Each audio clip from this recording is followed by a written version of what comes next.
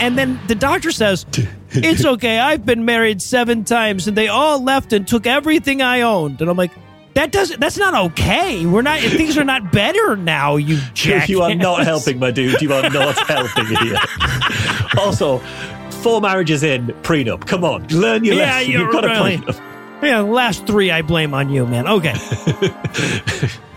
Marry me, divorce me, and steal my money 4 times. Shame on you. Marry me, divorce me, and steal my money 5 times. God awful movie.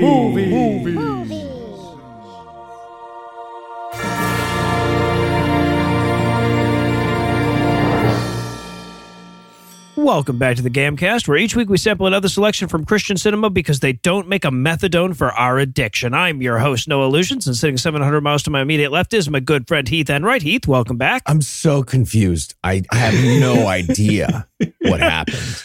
This is normally like a crazy thing that Eli does as a prank. He's not even here right now. I don't know what happened. I don't know. This was definitely a prank, though.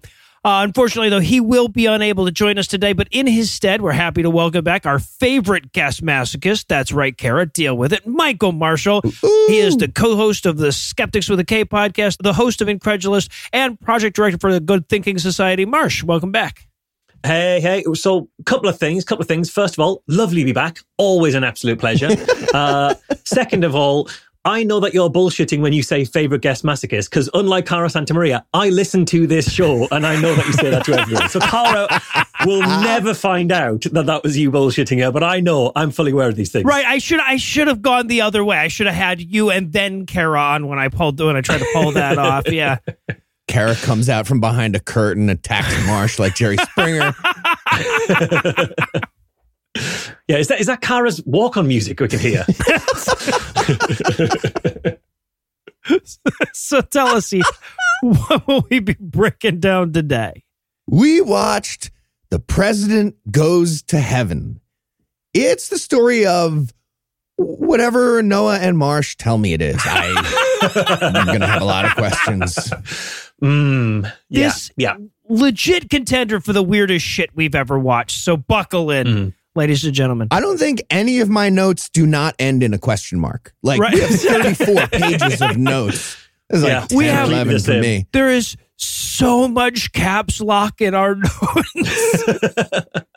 And Marsh, how bad was this movie? Well, if you like a movie with a moral tale, but you really want that lesson to come from someone whose politics are as unfathomable as their views on 9/11, you will love this movie. I don't know what anyone involved in this film thinks or believes either happened during the reality of the real world or happens after you die. All of it is a complete black box mystery to me. Okay, it's the story of whatever Noah tells me and Marsh what happened. Okay, so well, here's the thing, and this really throws you, right? So if we tell you that we're going to watch a religious movie about an evil president, you could be forgiven for thinking that we're talking about a Christian movie about Schmarok Schmobama, right? We've done Christian movies about Schmarok Schmobama before, but that's not what we were watching. That's what we expected to be watching. 100%. But we were watching, and we discovered 48 minutes into an hour and 20-minute movie that we were watching a Muslim movie about Shmorg Shmubble Shmush. Okay, yes. Right? Absolutely. At one point I was like, okay, they're going after George W. Earlier I was like, is this about Clinton, Obama? I'm not sure, but yeah. Right. But I couldn't always tell if they were pro George W. or not. It became clear really late on, but there were times that I couldn't tell that they were critical of it. Oh, I'm not clear still. I'm going to be asking throughout, like, what team is the movie on? About like 12 different very major geopolitical issues that they will address. Yeah, well, the thing is that I will not know what they're talking. Yeah, this guy is not on any fucking team, right? He's all over the goddamn map. It's a delight trying to decode this thing.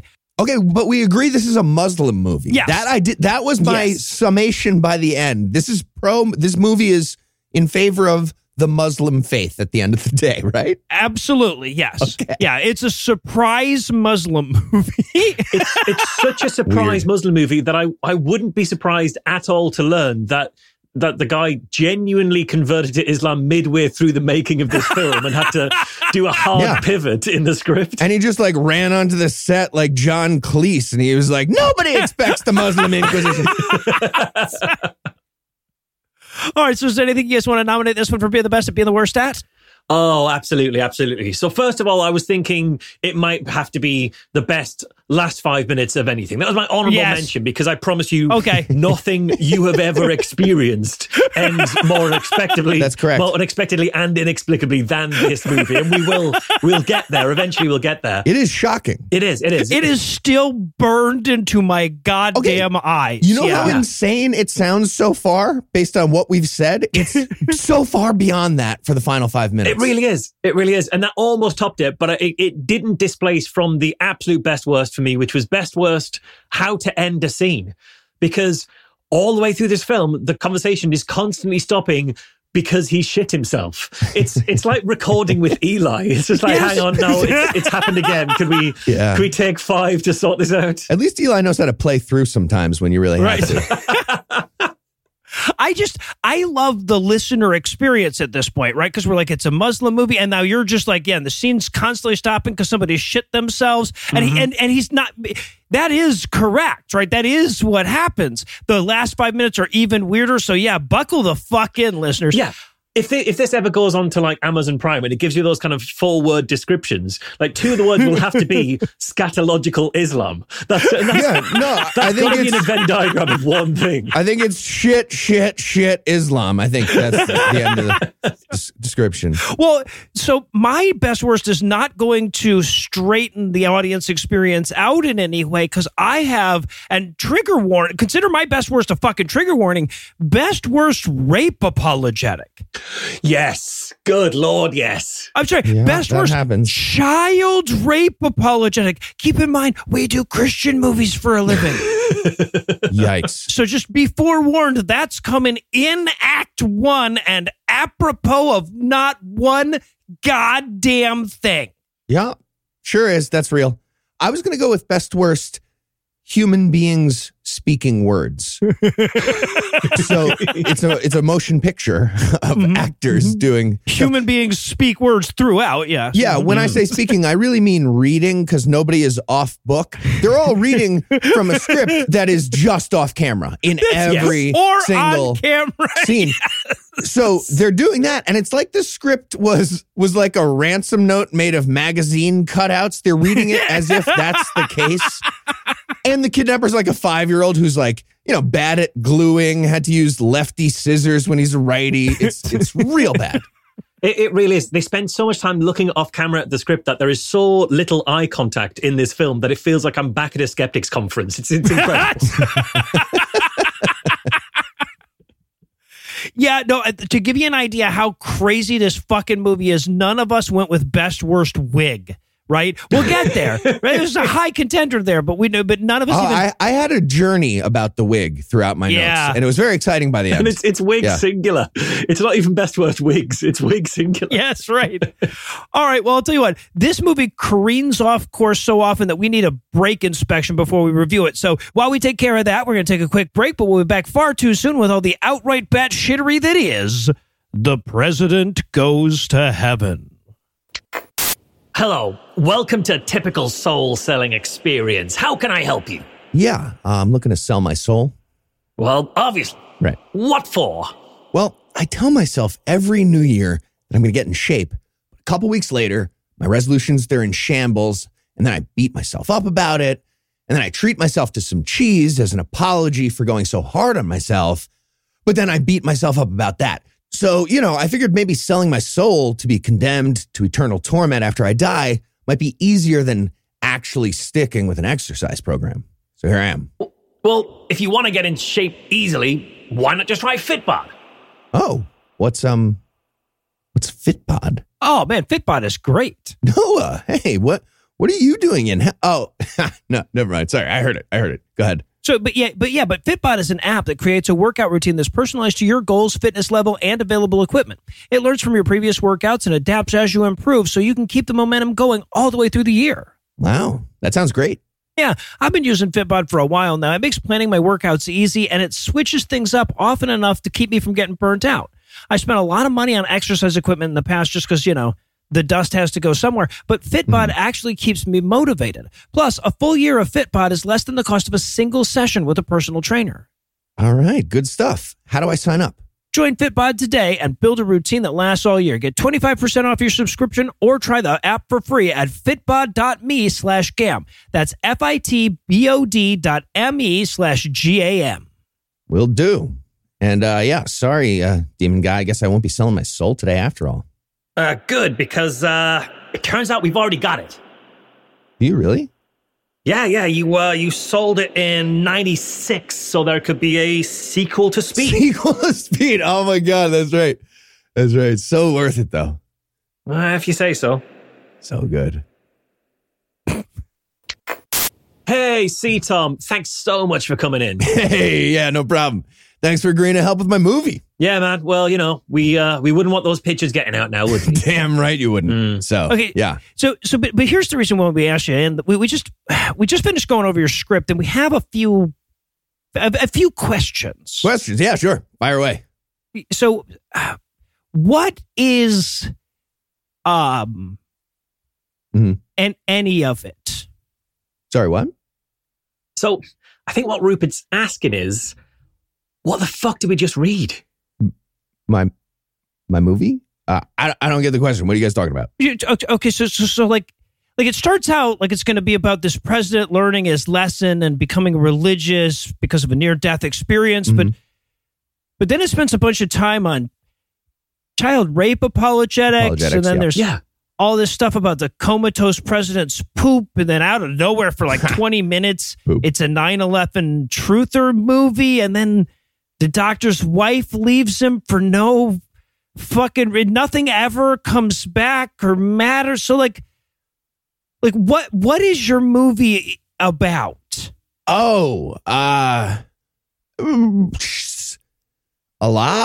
the God of Islam. What?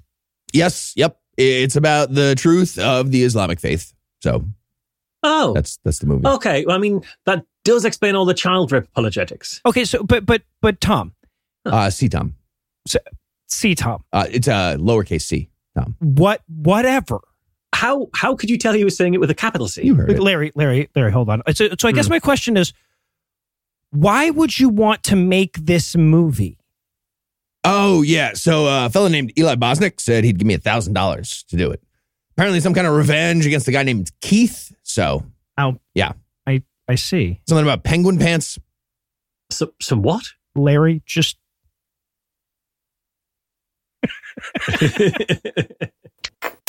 And we're back for the breakdown, and I'm going to give the movie a little bit of credit to start. I don't know that we've ever seen an opening second that better encapsulated just what a piece of shit we were in for.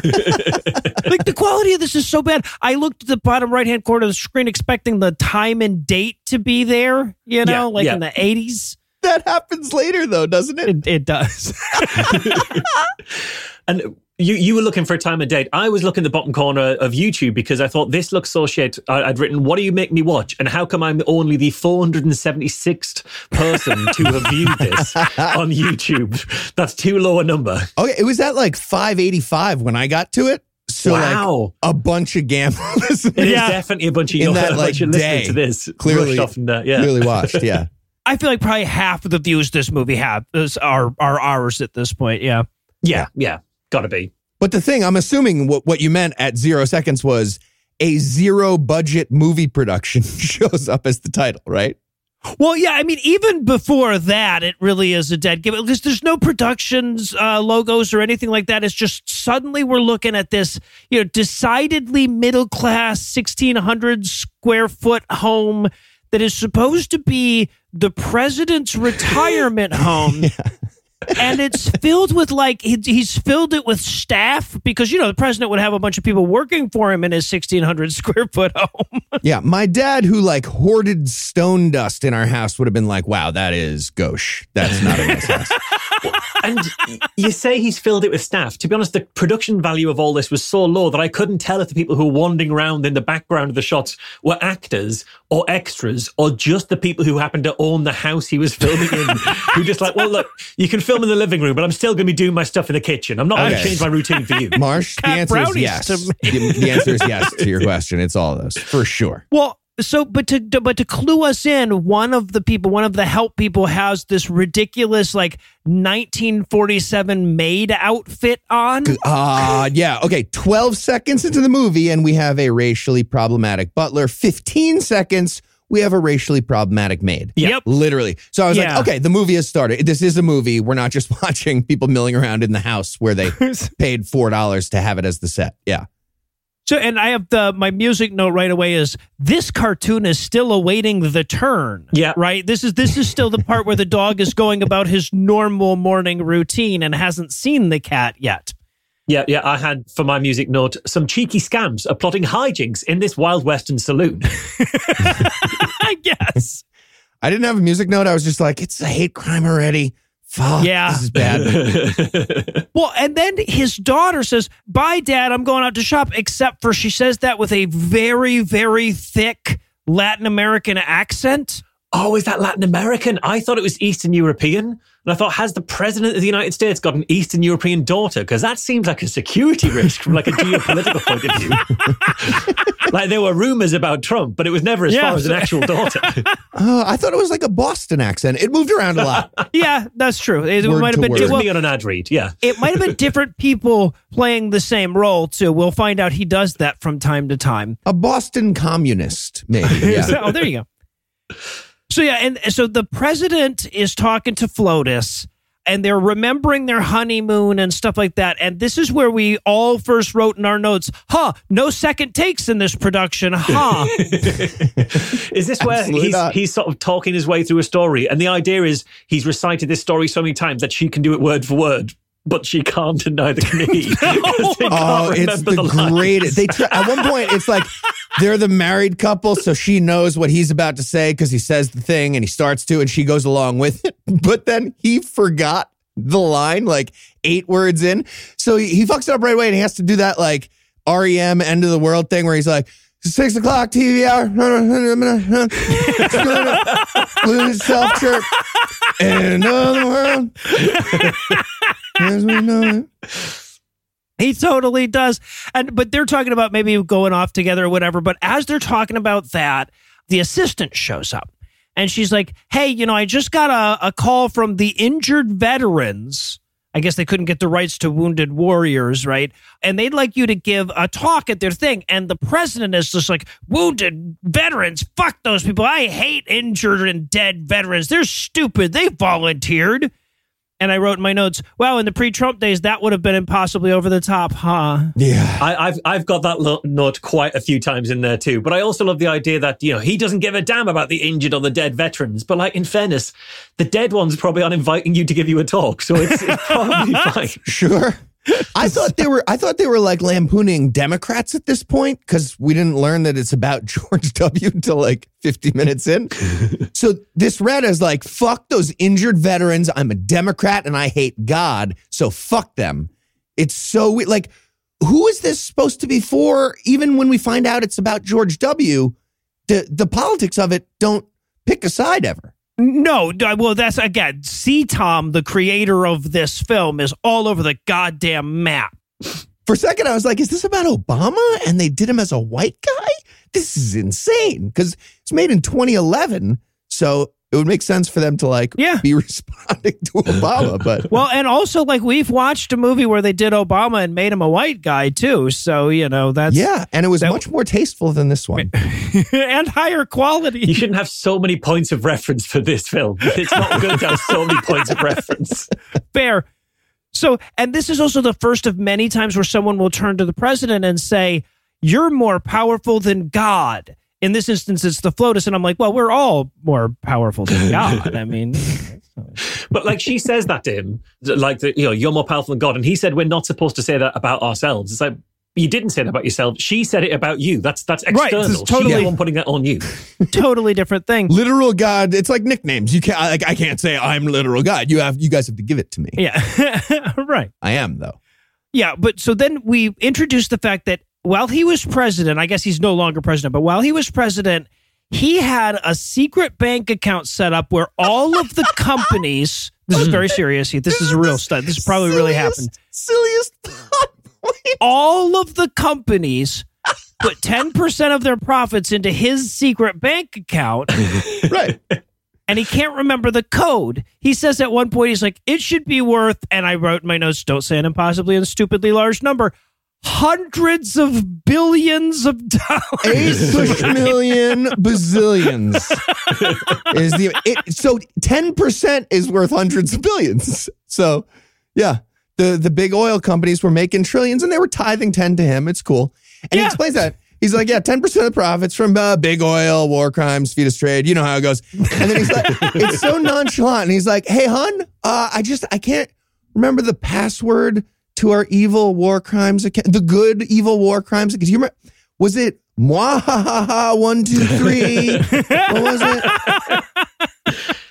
And I do like how he's looking for the code for the secret account, he says, that they created for me. And I thought, are we really going to explore what the they is? Is this going to go down the lines, they own the president, the shmurshmurs, Yes, they, the yes, they. we are absolutely going to go to the shmur before it's all 100%. over. And instead of shmur, he's going to say Jews. He is going to say Jews. Yeah, he might as well be like, shmur, and then be like, no, sorry, Jewish. I'm talking about Jewish people. And this was also the point in my notes where I'd written, imagine a president having hidden money in foreign bank accounts. Laughed this movie from 5 years before Trump. Yeah, that's right. This is a recurring note. So now the racially problematic maid, who, by the way, is wearing a blonde wig, get used to that. She's also wearing white gloves. Yep. She's wearing a blonde wig and white gloves. So she looks like a mime, like he's hired a mime to pretend to wash grapes in his kitchen. They did hire some mimes to be extras in the movie, not her. Oh, yeah. We're going to get to some interesting miming That's true. eventually, yeah. So, but the maid is done with dinner, which apparently includes whole strawberries as a side. What the fuck is happening? They have to know how food works. They know how food works. Yeah. The maid's like, dinner's ready. And we look at the plates she's holding. And she's like, yeah, it's General Tso's chicken I made fresh, not out of the box that I ordered to go. And 9 whole strawberries each. It's so fucking weird. But they can't find the president. Flotus goes to check on him in the garage, and he has passed out and some kind of medical malady. We know this because she says, and I quote, the president's lying there. The president's lying there. Somebody help. The president's lying there. Calm down, Noah. She's like, the president's lying there. The president's lying there. Okay. Oh, with all the urgency of somebody pretending they can't find the toddler under the blanket. Yes. Oh, absolutely. The line read was very much all the panic of a lady whose shopping cart had got a little away from her in the shop. Oh, dear. Yeah. So we cut to the hospital. And at first I wrote like the hospital / corner of the dirt mall that they were allowed to record it. But apparently they had access to a real hospital, which is depressing as fuck. Yes, they did. They did, genuinely, yeah. So, but this doctor is explaining to everybody that the president had a stroke and is in a coma. This is like a press conference that they're having. Yeah, it's a press conference in front of all of 4 people in the corner of the room they were allowed to be in at that point. Yeah. Yes. That is the full press conference for the president's stroke. And also, this is where we find out that we see this doctor, who's going to be the chief surgeon, and he looks like Gene Parmesan from Arrested Development. And, He does exactly. I really look wanted like Lucille Booth to just like walk in and squeal at him. It would have been amazing. He always figures it out. Yeah. So good. One other thing about these doctors, the first one comes out and he's like, yeah, so the president had a stroke. The amount I would say is massive. It was a massive stroke. Massive stroke, yep. And it's actually a team of doctors. And you know how doctors usually rotate when they do press conferences? They start rotating here.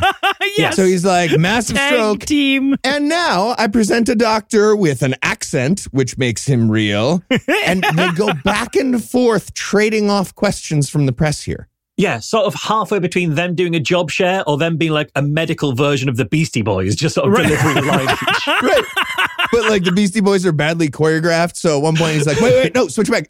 I'm doing the odds. So I do the odds, you do the evens. You go back. And the questions are so dumb. They couldn't come up with any normal human questions to ask. So it's stuff like, how long will this coma be? And one woman's line is, do you believe in miracles? But I transliterated it as, do you believe in miracles? She fucked up a line twice and they still kept it. She might as well be like, keep rolling? Miracles? And the great thing is, because the camera's from behind her, and she's one of the 4 people in this press conference, through the rest of this scene, you can see her like beating herself up about fucking a line up. Yes. And like concentrating so hard not to fuck the next one up. It's amazing. I'm so stupid. So, and then we cut. So we're back at the president's house. We're outside his house now, where a dude from the fucking World Christian Wrestling Federation, wearing that same blonde wig, is reporting on the president's stroke. Oh, right? It's so good. When it cut to this reporter outside, I laughed so hard. He's so unexpectedly like physical and sort of like over the top in every little movement he's making. He's pretending to be the TV reporter. He doesn't have a microphone. He's got no way of identifying himself as a reporter. He's just shouting outside of a sort of suburban house, basically. I wrote in my notes, gesticulate less, bro. You don't have to point when you say outside. We get it. You certainly don't have to point to every bit of the outside. You can at least point to one bit and leave it at that. But he's reporting that the president had a stroke while trying to open a wooden box. I'm like, what an insane detail, but that's going to matter. That's where the password to the evil account might be. Where he's like, hey, hon. And she was like, it's in the junk drawer with the rubber bands. Yeah. That's where it is. And he's like, wait, the box of rubber bands or the loose ones in the box? The box is in a cupboard. What the fuck are you even talking about? Yeah, and by the way, he's from Channel 69 News. Get it? Yeah, although it takes him a couple of times to remember that. He does sort of have a little bit where he's forgotten the name of the news station because he knows there was a joke in it, but he's Christian, so he doesn't understand the joke. That's why he had to pause. It's a number, but I can't think of the number. I was thinking that they eventually made it 69 because that was the only number he could remember consistently. Yeah. So then we cut to a couple Secret Service agents guarding the comatose president's door. Okay.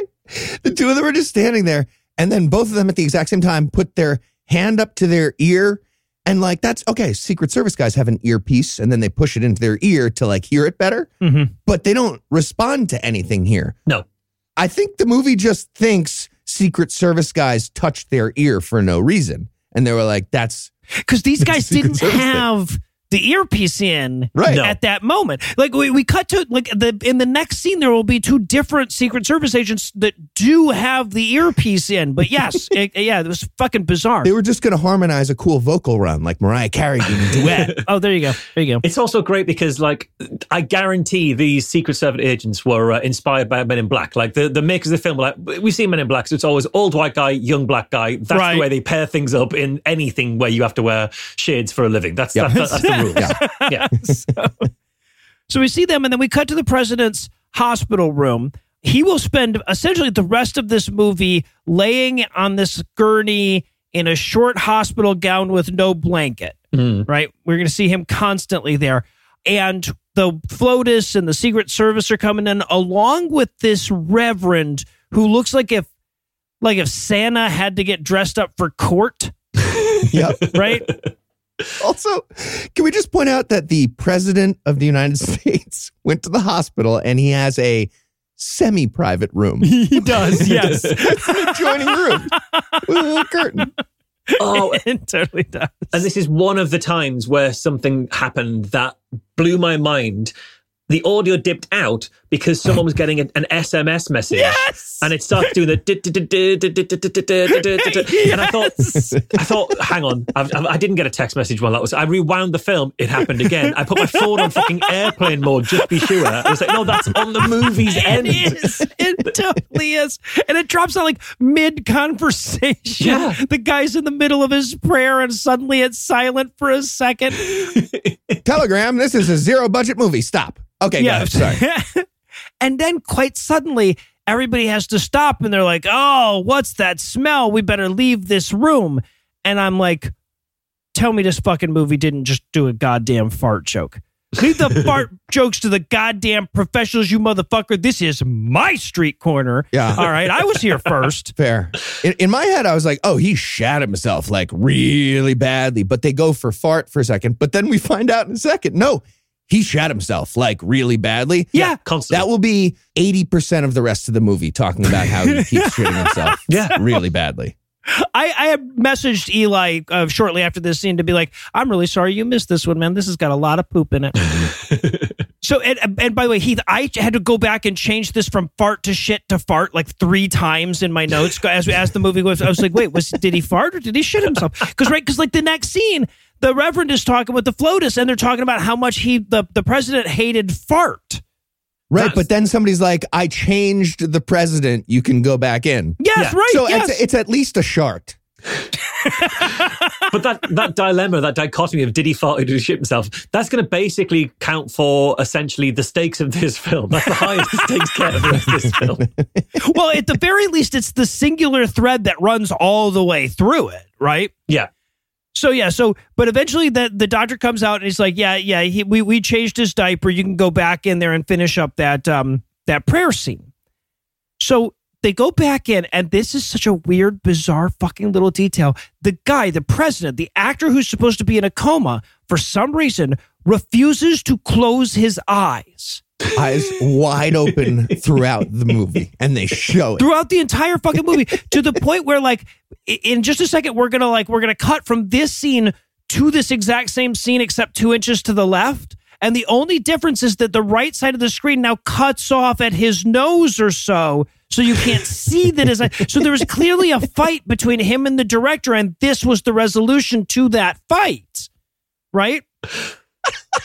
Anyway, I love that so goddamn much. So Deposition Santa is going to start doing a prayer for him, and they catalog all the evil shit that this president has done. This was the first time we were like, oh, it's George Bush. Yes. Yeah. Right. Yeah. This was the first, because he's like, he attacked a country that hadn't attacked us, and he did it all for the oil money, and, maybe he staged an attack on his own country. Like all of this shit is in the prayer.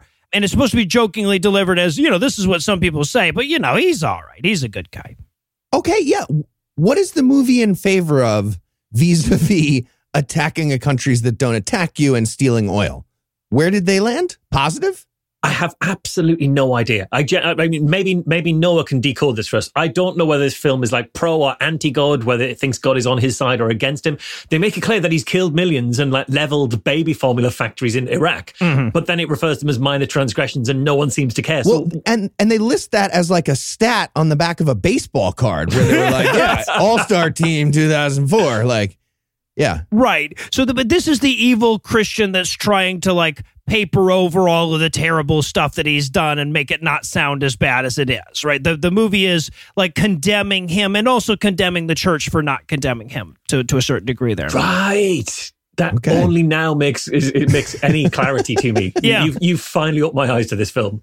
Well, so, and it's going to get so goddamn much weirder from here, right? Because then the same guy, Deposition Santa, he comes back in, right?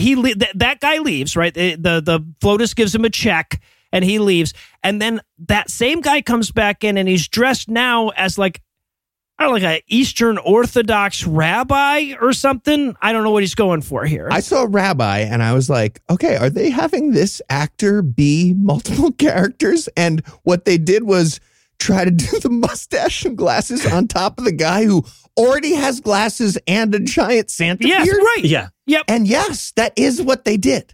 I thought she was paying. I thought this was the same character, and FLOTUS had just paid him to go and get changed and come back as a different religion. Right. Like, it was baffling because he comes back several times. This is meant to be Catholic as well. Yes. Because as they describe in it. So that is not how a Catholic priest, he's dressed as a rabbi. That's not what Catholics look like. Okay. But I thought she just like paid him to convert. Right. But he's got a cross. He's like a rabbi with a giant cross on it. It's really fucking weird. Yeah. Okay, that fits with my other theory, which is this is a chaplain who's making like double, triple salaries by posing as a priest and a rabbi and an imam. Well, that's what I thought they were going for, because she gives him a check every time. But no, this is supposed to be different characters all played by the same actor, but he has a different glasses and mustache. We find that out at the end of the scene, and it's so incredibly weird. Also, it is weird. He's just got 3 sets of glasses and 3 mustaches.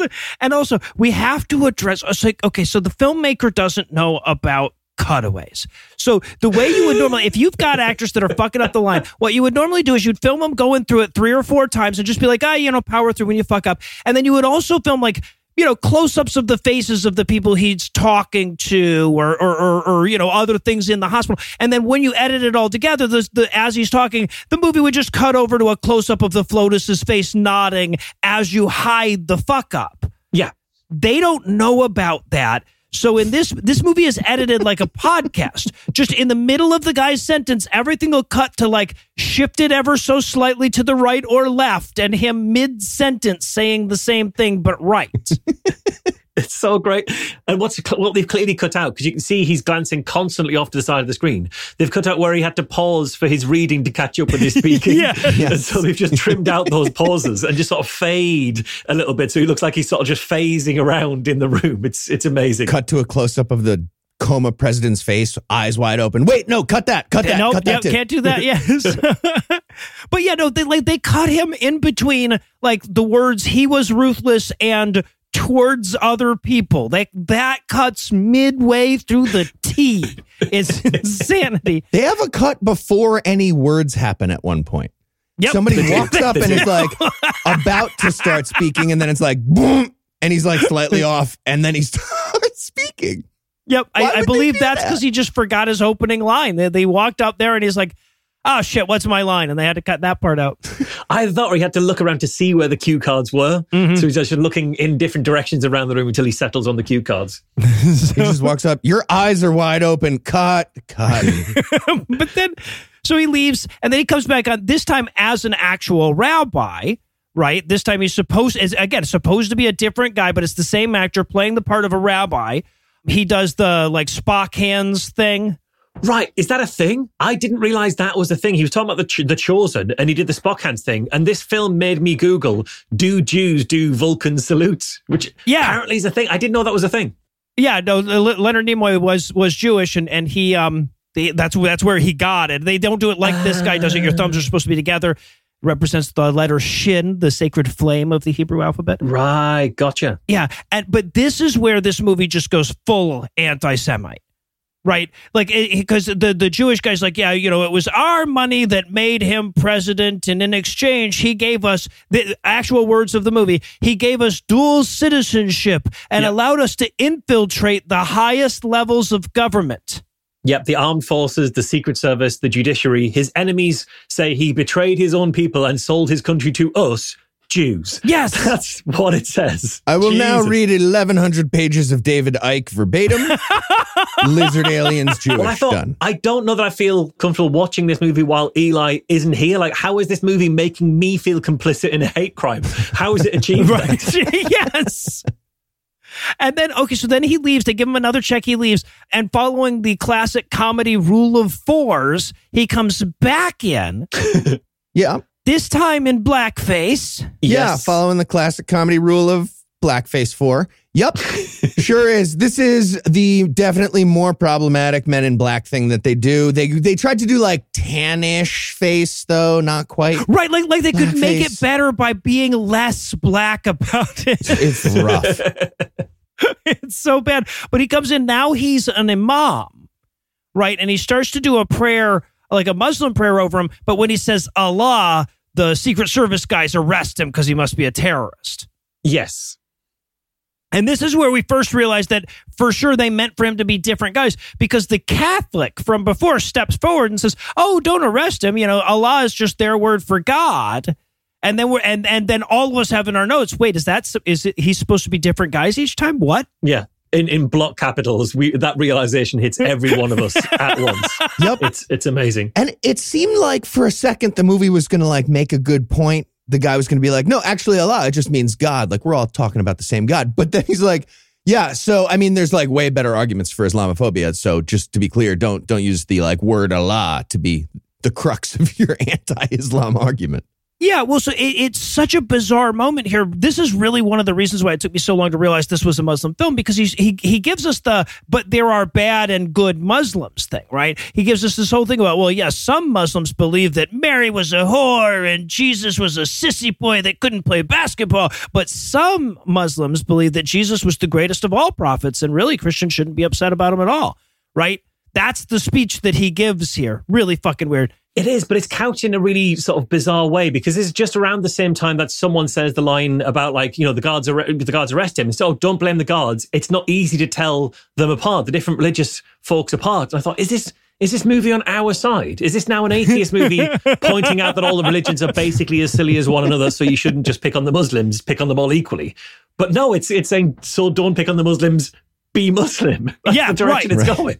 Exactly, yeah. But we're not going to get there yet, because the Secret Service guys explain how it's okay. They can just drag him out in the street and shoot him to death and then, like, charge him with terrorism and child porn later. Specifically to say that he was wearing a suicide belt. Yes. Belt.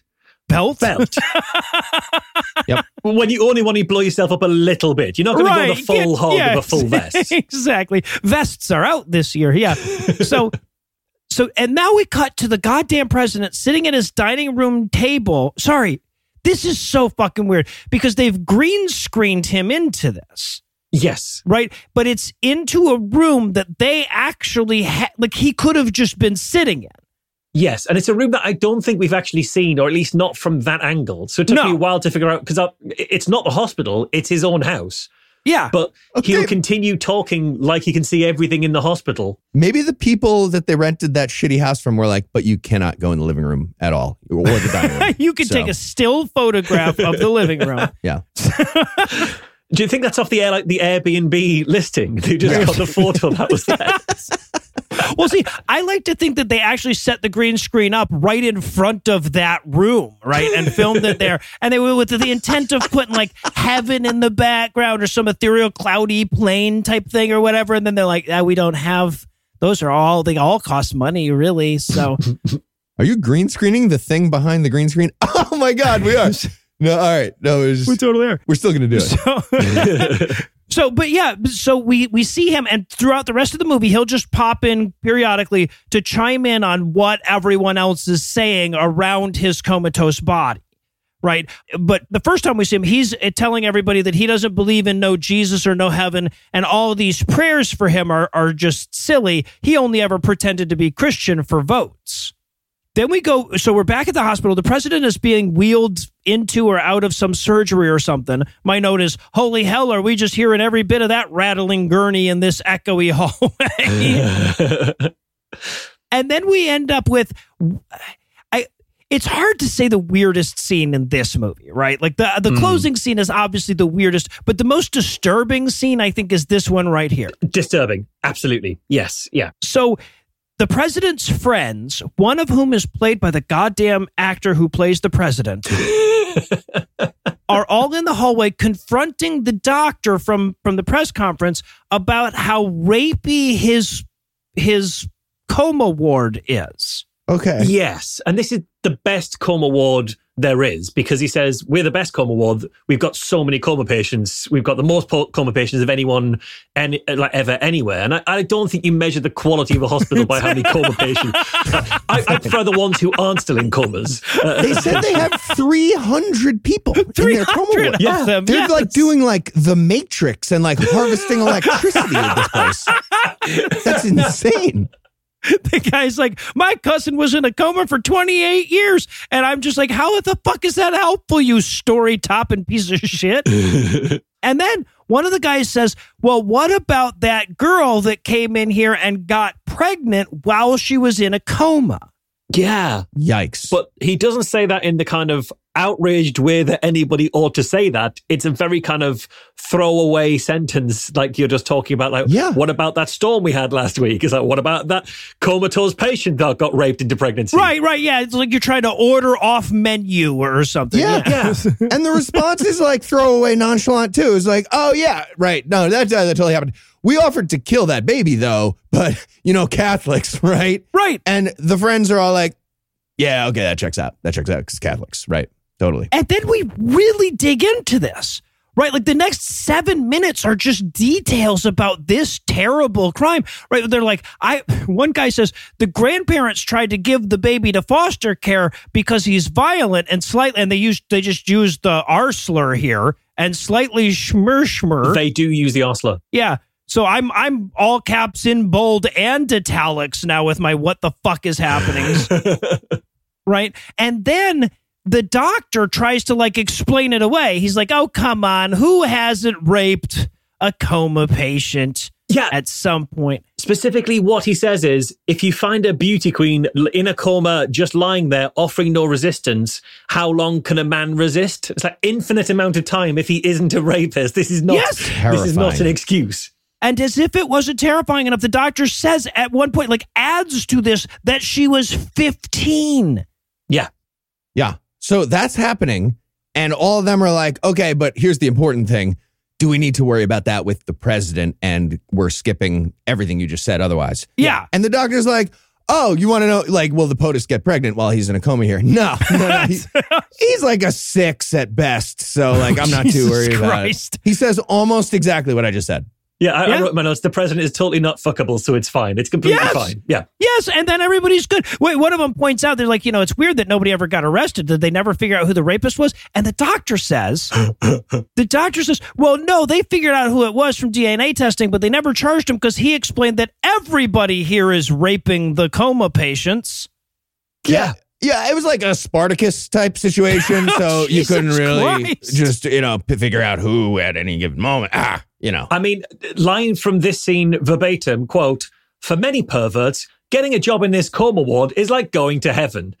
That's an actual line that they say in the movie. And then the FLOTUS is like, well, we want to make sure that my husband doesn't get raped. So we want you to put in cameras, anti-rape cameras. And then the doctor says, well, we don't have the budget to do that because your husband vetoed the law that would have made anti-rape cameras mandatory in all coma wards when he was president. What? That's such a specific law. Side have they landed on? Are they both sides in sexual assault of coma? What the fuck is happening? It's an incredibly specific law. I mean, in fairness, that law absolutely nailed it. This is exactly what was going on here. It was a law that was required. For the level of specificity, fair play to that legislator, you've absolutely nailed it. But that's not normally a concern for hospitals, to my knowledge.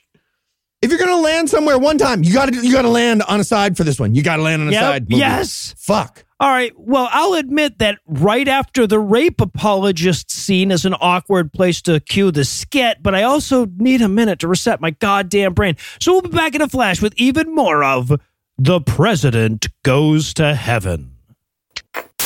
Right through here, Father. Yes. Is this your comatose friend, Eli? Yeah, it is. Oh, and how do you two know each other? We actually co-host a podcast together. A podcast? Is that like a job? It's kind of. All right. Well, then here we go with the last rites. I believe in God, the Father Almighty, creator of heaven and earth, and in Jesus Christ, his only. Well, I suppose when you're in a coma, things happen that aren't under your control. We don't have to let it interfere with the sanctity of the. Oh dear. Well, that's that one's going to be pretty hard to ignore. It's a little. But let us continue. I believe in God, the Father Almighty, creator of. I'm starting to think maybe we could just do this from the hallway. Please, Father, this is so important to him. The last thing he said before he slipped into a coma was, please make sure there's a Catholic priest right there beside me at the end. I see. But hold on a second. Is your friend really a Catholic? No, he's not dying either. So you're just fucking with me? Really fucking with you, yeah. Wait, so his flatulence always smells like that? Pretty much, yes. And you're sure he's not dying? I mean,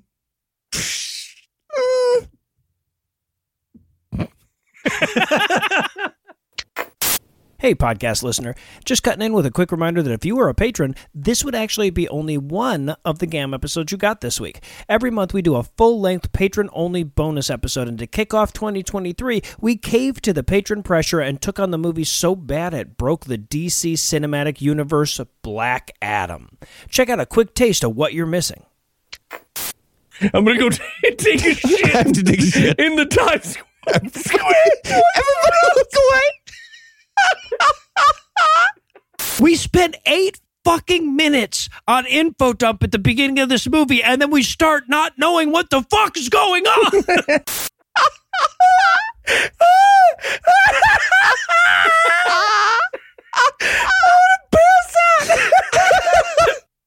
I feel like I do well in movie universe because I'd be like, hey man, you're just liar pausing all Well, you're the time. You obviously must the be bad guy. the double crossing bad guy.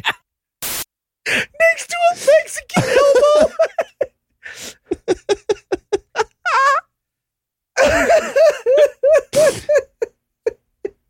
DC, like the humorless Coke bro that it is like, no, this is very serious. We have to Take get this him very to say boopy boopy scoop scoop scoop.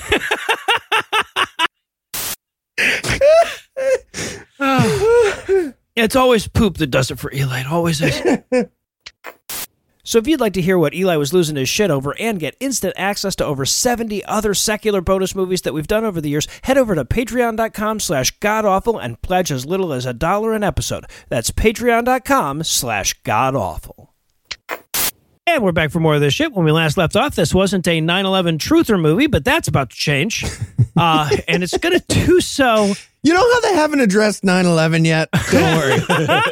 They will now. So now we're going to have one of the many moments where we're sitting there wondering who's supposed to be able to hear who, right? Because the FLOTUS is having a conversation with the president, and the president's like, as his coma ghost or whatever is talking back to her, and it's never entirely clear if she can hear him.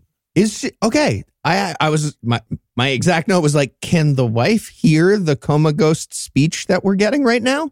Yeah. Some characters can and some can't throughout the movie. But it's never clear. It's never obvious who can hear him and who can't. Yeah. Oh, maybe. Do you have to be Muslim to hear coma ghosts correctly? Oh, maybe that's. Oh, yeah. Okay. All right. That might just be the key.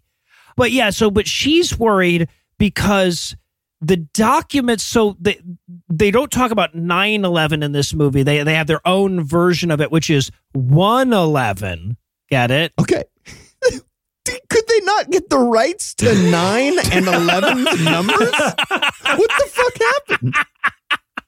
No, we can afford 11, but 9 is expensive. We're going It's with actually jam. wanted nothing to do with us. Yeah. It was Did interesting. someone copyright the September 11th attacks? That seems in really poor taste. Or right? just Yeah. September. They copyrighted September attacks. Legally distinct, yeah. But so she starts talking. There's a lot of parts of this where because they change Saddam Hussein's name to Gotham for reasons that are completely opaque as well, right? That'll come up. But there's a couple of times where they just change names for no goddamn reason. Barack Gotham Obama. Right. Anyway, but the FLOTUS is worried because the documents about the 1/11 attacks were leaked, and he may or may not have culpability. It will not really be clear until there are 3 minutes left in this movie. Right? Yeah. So the movie is saying that the U.S.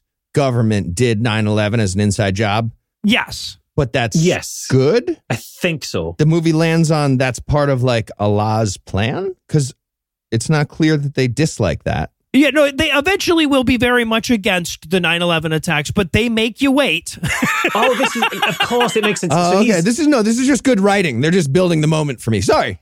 Yeah. Totally. This movie exists to exonerate the entire religion of Islam from any association with 9/11. Okay. Yeah, well, right, yeah, exactly. If they did it, then Islam didn't. So we cut to him sort of just, speaking off the cuff as a coma ghost about 1/11 and about David Kelly. Yes, the weapons inspector. Yes, yeah, David Kelly. Obviously, Yes. he was going to come up in this film. The Welsh weapons inspector who, after failing to find WMDs in Iraq, killed himself He did, yes. at some point. Yeah. Now, that's a real thing that happened, not in the way that this movie explains it, but... Well, the way that this movie explains it is that he didn't find weapons in 9/11 and then the next day was found dead. But, I mean, it doesn't matter because this movie's wrong about everything. But it wasn't it was 5 months of being like intensely in the spotlight and under immense pressure for a guy who was not capable of handling that pressure.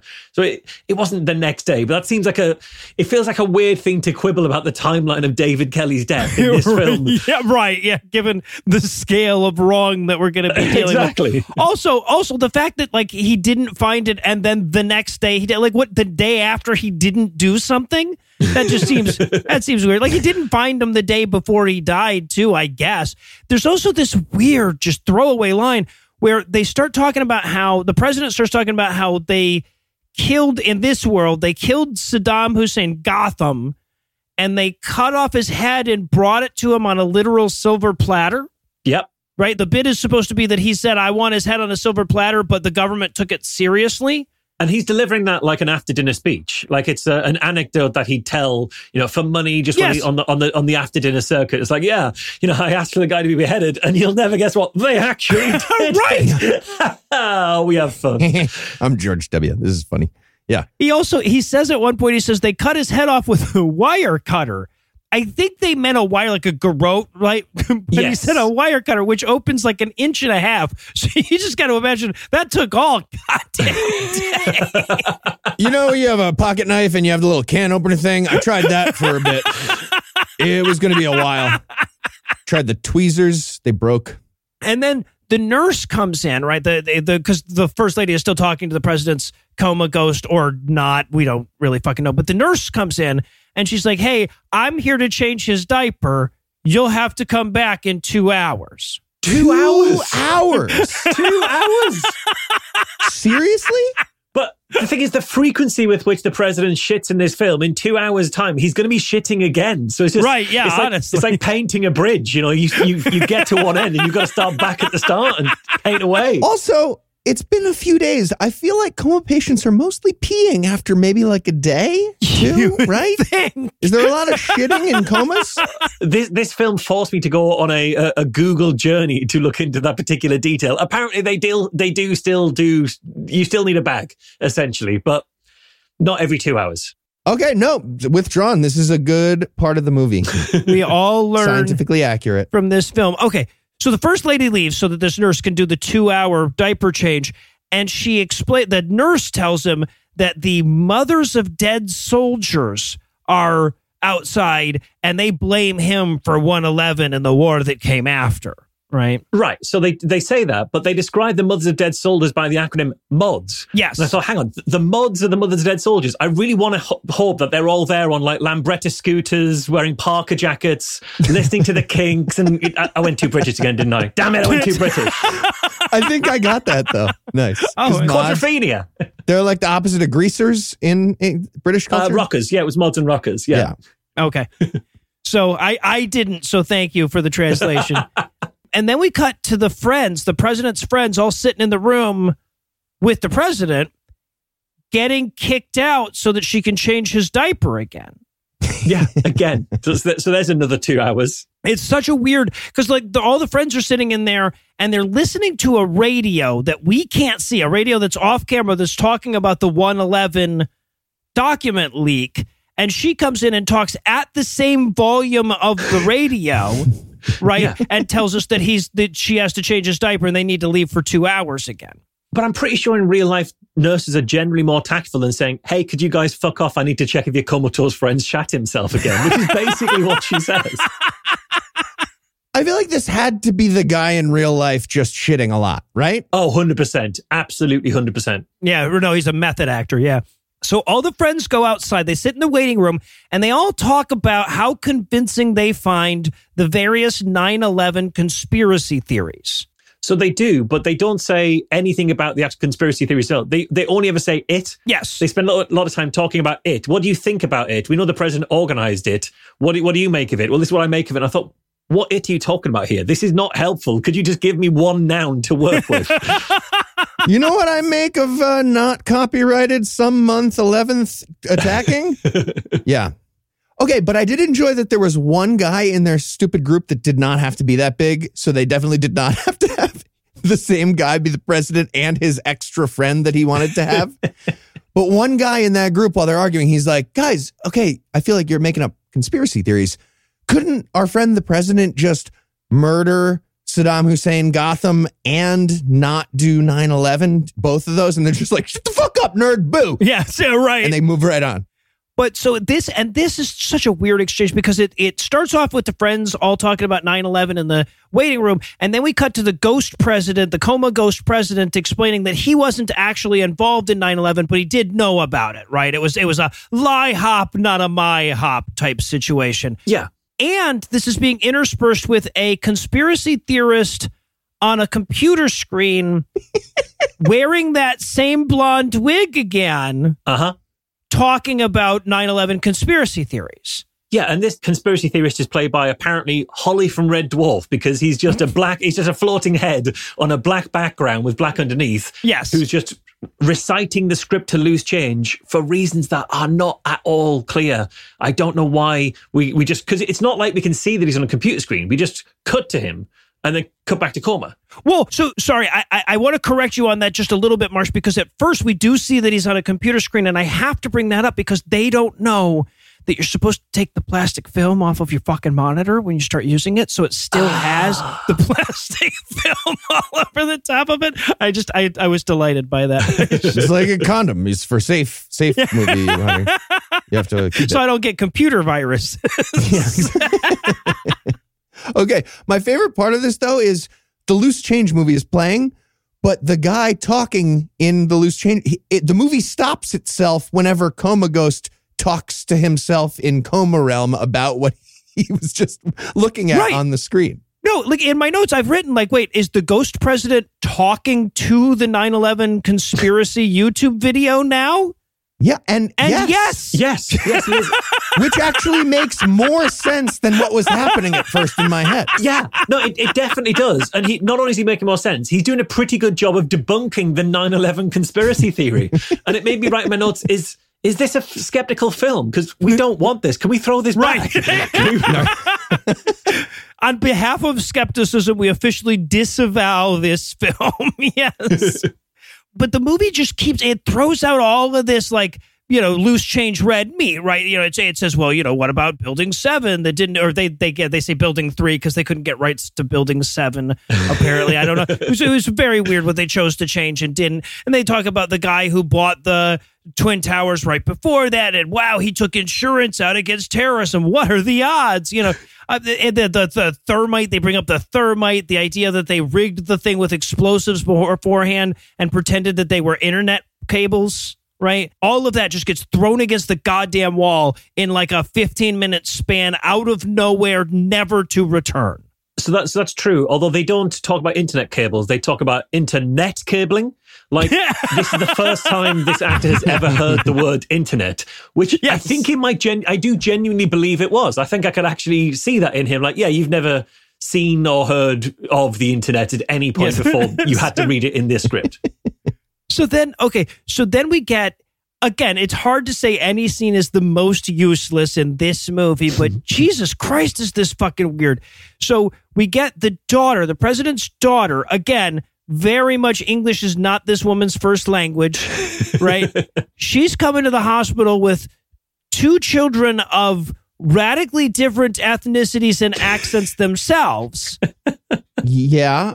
And to be clear, the president and the first lady are white people from fucking Minnesota. Yes. Absolutely, yes. And they had allegedly a daughter from Spain with a Spanish accent who has a very white husband, and they had two children from like two entirely other different ethnicities and parts of the world. Yes. One of them is Romanian, I think. Yeah. So, and apparently they have a third kid too, right? Because they're like, you know, we didn't bring little brother because he's violent and he tears things to pieces. And we're like, are we ever going to hear about this child again? Is he ever going to factor into the story in any way? They're like, no, we just wanted to talk about what a piece of shit our other kid was. Yeah, for the duration of those lines, and then never again. We don't even acknowledge the existence of that child any other time.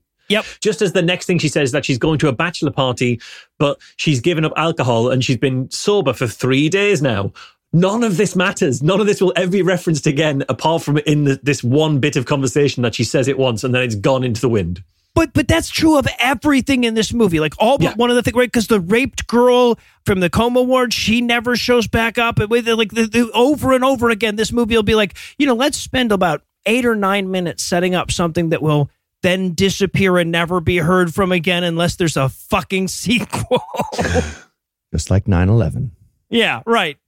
So, and by the way, while the president's family is there visiting him, on the TV at approximately the same volume as the dialogue from the family is a documentary about how the president did 1/11, right? And the scene actually ends with the son-in-law. Well, sorry, the granddaughter leaves because he smells like shit. Yes, he shouts out again. Yeah, this is the best part of the movie. They're trying to like the Alex Jones channel is playing conspiracy theories, and they're trying to talk about it. Every half sentence, she's like, "Dad shot himself again."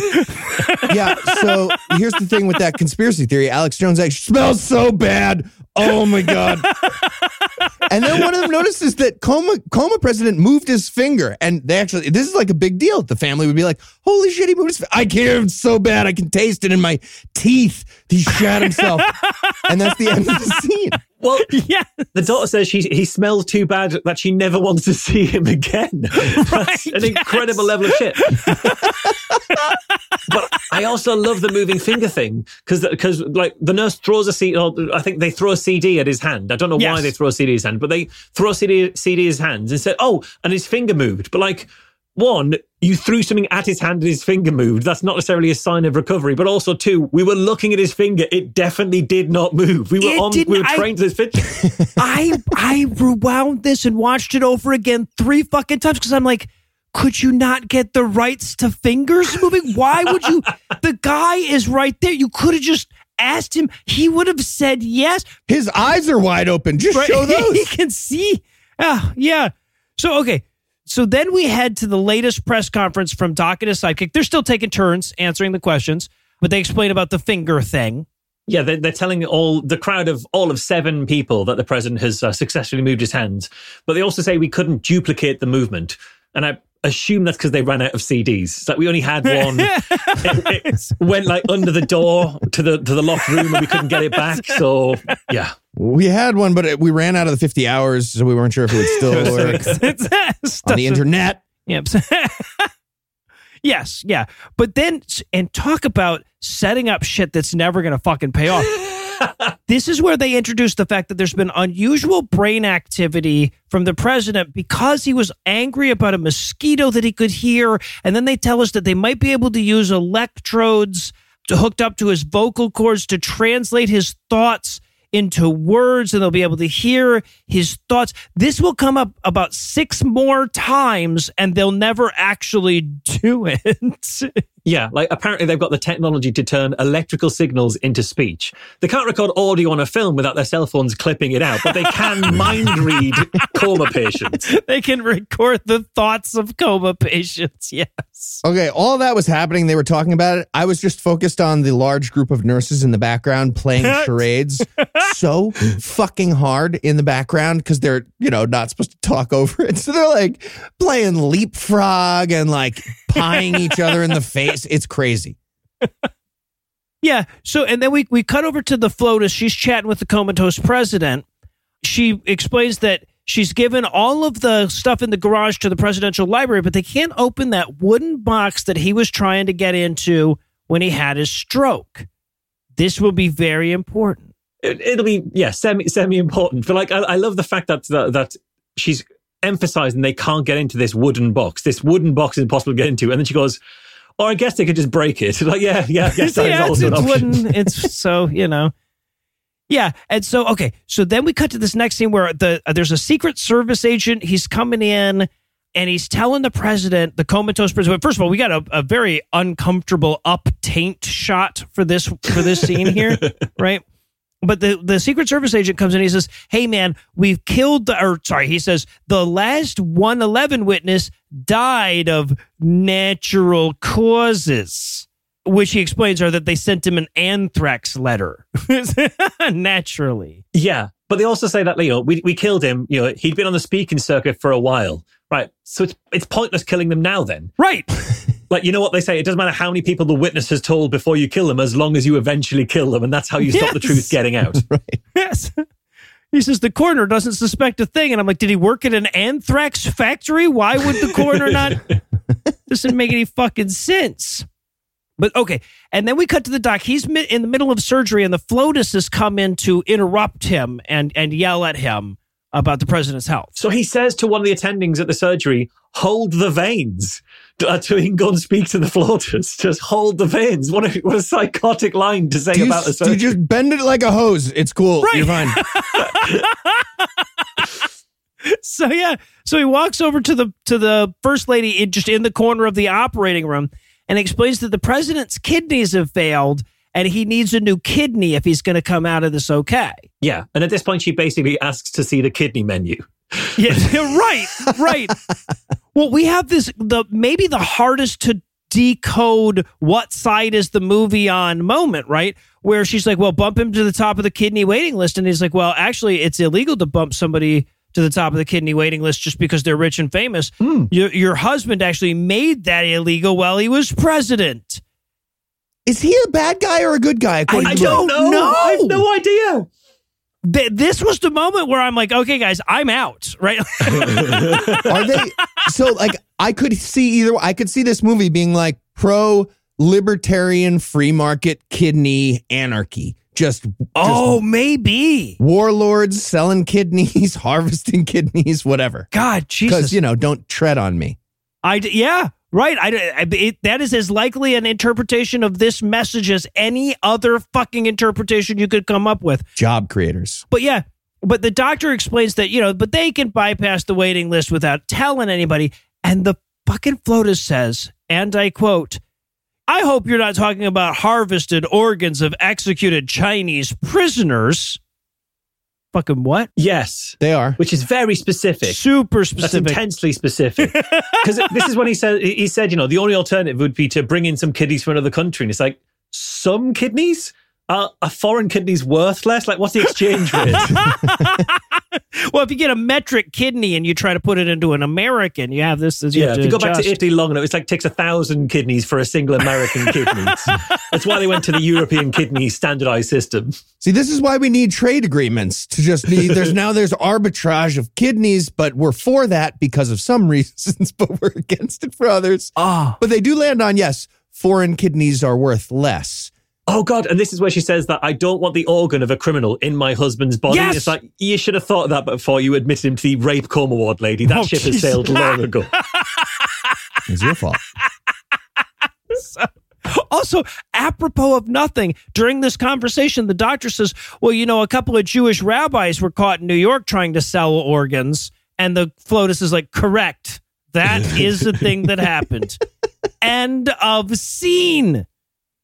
And then we cut to, and again, it's hard to call anything the most confusing scene in this movie, but this might have been it. Okay, because we cut to this different nurse. The nurse that had been coming in to change his diaper up until now has been an African-American woman. This is a white lady. She comes in, and she's got the diapers, and she throws the diapers to the side, and she's like, I'm not going to change your diaper because my dad was a firefighter, and he died in 1/11, and it's all your fault, and you can just be sitting in a big pile of your own filth and shit for the rest of time for all I care. Okay. This is supposed to be the same nurse. Yeah, I think it was supposed to be. Is it? Yes. Here's the thing. Regardless of their casting thing, which is insane, this means they think that like this nurse came in and was like giving an angry speech about how her dad died in 9/11. She feels like the president was responsible for that. And she brought a big pile of diapers with her, yes, just to throw them away as a dramatic prop during her speech for a coma victim. Yes, right. And later on, the African-American nurse will start telling him, my father was a firefighter. So either both of them coincidentally had firefighter dads who died in 9/11, or this is supposed to be the same character and they were just like, nobody will notice. She was a nurse. Nurse is a nurse. We don't see race Right. or religion in this movie. We don't see same people. So sometime later, the FLOTUS barges into another operating room to talk with the doctor. She just fucking burst into operating rooms like the Kool-Aid man. There's no holding her back. So she's like, you said in your report that my husband had brain damage. Take it back. And he's like, no, I'm just making a clinical diagnosis. I'm just not throwing out schoolyard insults here. She goes, oh, well, give him experimental treatment to fix him. Right. And this is where he explains that the only thing that would help him now is stem cell treatment, but he made that illegal while he was president. Yeah. So is this movie pro stem cells now? I think so, yes.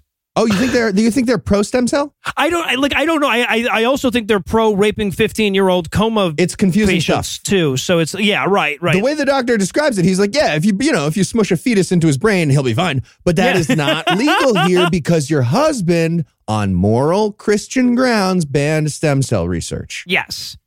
Yeah, and he says, that treatment is only available in China and Mexico. And the FLOTUS says, and again, sometimes I have to quote directly from the actual spoken words here. She says, quote, well, if third world countries have it, that's third world, that's in China and Mexico, quote, we must have it.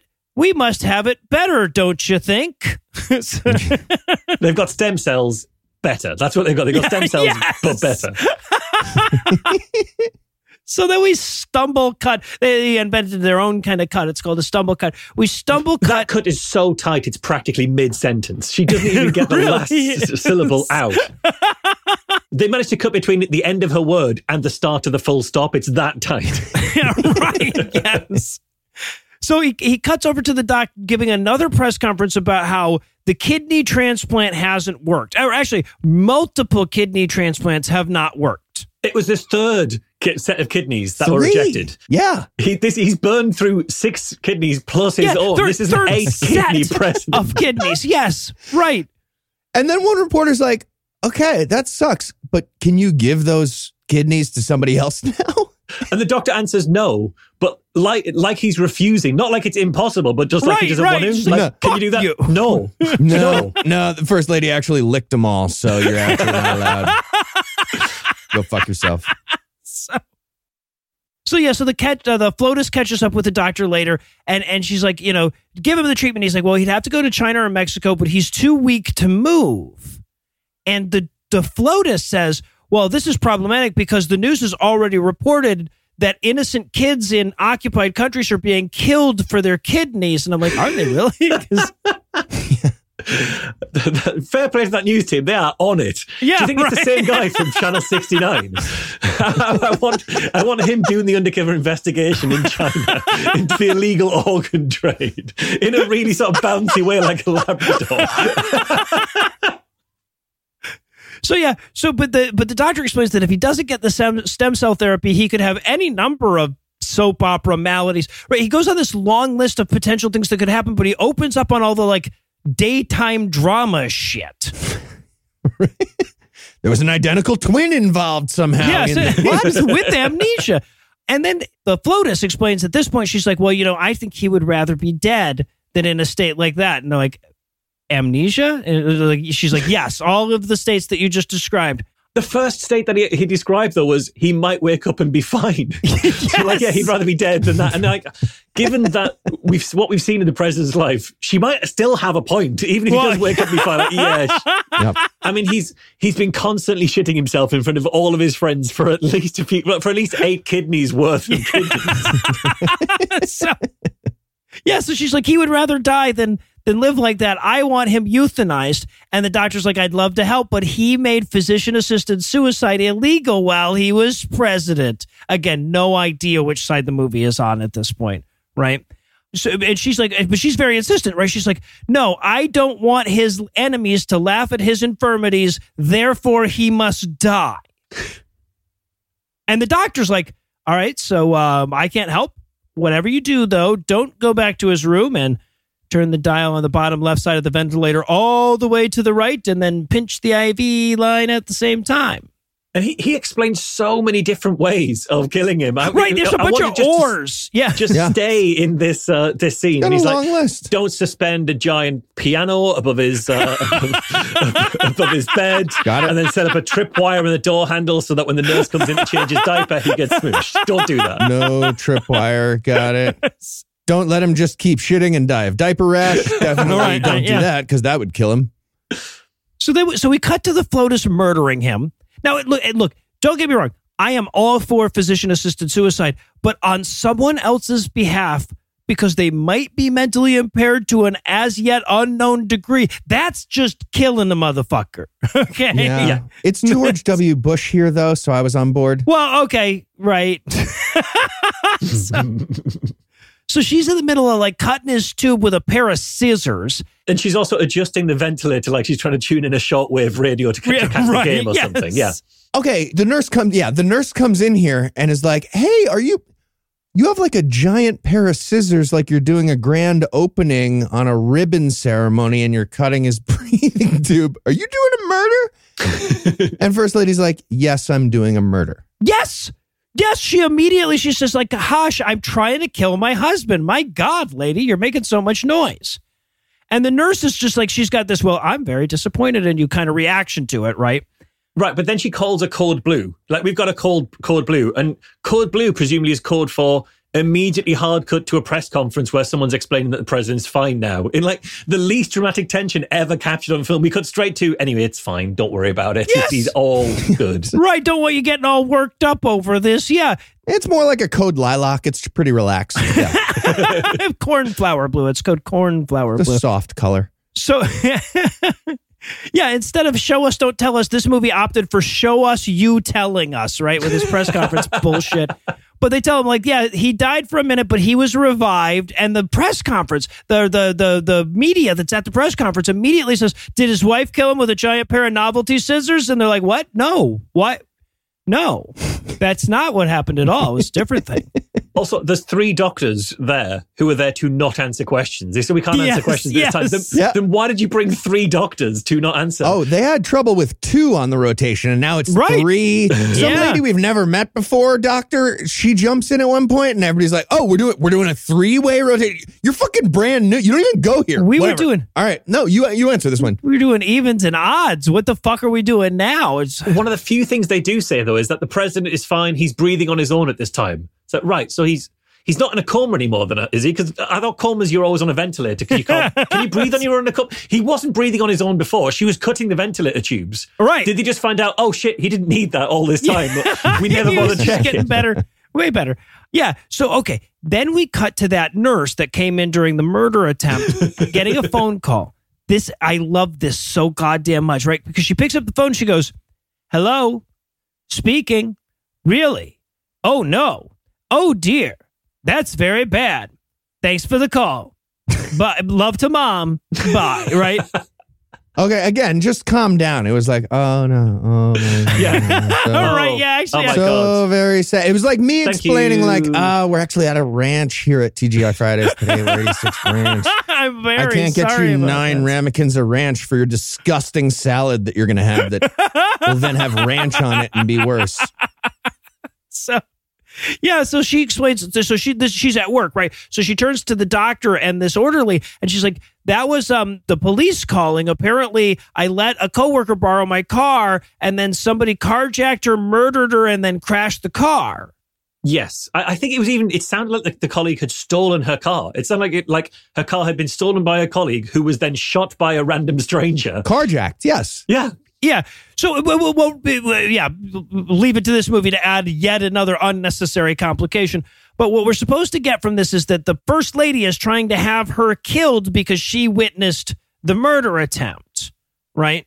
And the orderly is like, "Oh, you should just fake your own death. You should pretend like like you died." Straight to it. And the doctor's like, "Actually, that is a very good suggestion. Faking good your own idea. death at this point, it would just be that would be nailing it." But before you do go and fake your own death, just go and change That president's diaper. It's again. been like 15 minutes. There's probably a lot of shit in that room. I think they refer to that as a code brown. Yeah. No. So, and look, and they will all agree. They'll be like, yep, you should fake your own death, pretend that you died in that car accident so they don't come after you again. And then the entire movie will carry on with her not having done that. Yes. Right? Because she'll just be the nurse still for the rest of the film. Oh, and specifically, because she says this to the president when she goes to see them, she's specifically the duty nurse. And I realized the makers of this movie must have misheard duty nurse for duty nurse. And that's why they assume the nurse only changes diapers. That's got to be what happened, right? That's gotta be real. Like, not at all a joke. That must have been what happened. That must have been it. Well, they've got a duty. Apparently, there's loads of duty nurses in hospitals, so we'll have one in our film. So... yeah, and she comes in to like not change his diaper, apparently, to fake changing his diaper or whatever. And she says, "Is that movement in your eyes?" And I'm like, yes, his eye, he's been clearly blinking through this entire fucking movie. Right. And she's like, "Oh, well, maybe you can hear me. You remember all those people that you murdered in 111? One of them was my father." And this is where we're all like, wait, that was a white lady who said that. Wait a minute.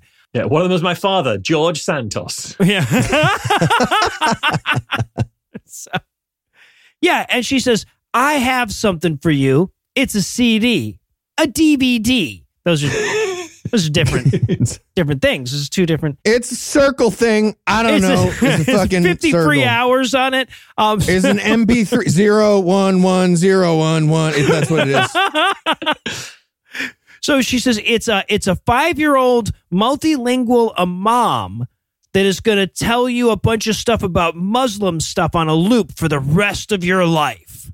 Why did she have a copy, like a CD copy of the kindergarten Quran? I don't know. Why would she be carrying that with her? Yeah, she's not Muslim. We're going to find out later in the movie that she's definitely not Muslim, so I don't goddamn know. And there's nothing about the speaking 5 languages either. This is such a cool character. This is like the only interesting character they have is this 5-year-old imam who speaks 5 languages. No, we don't get any of that. No, we get the English. Yeah. Not a damn leg. All right, well, I'll tell you what. Quick before this morphs into a story about the comatose president becoming a Muslim, and yes, that is indeed where we are going, I feel like it's time for a 7th plot stretch, so let me give Act 3 the hard sell.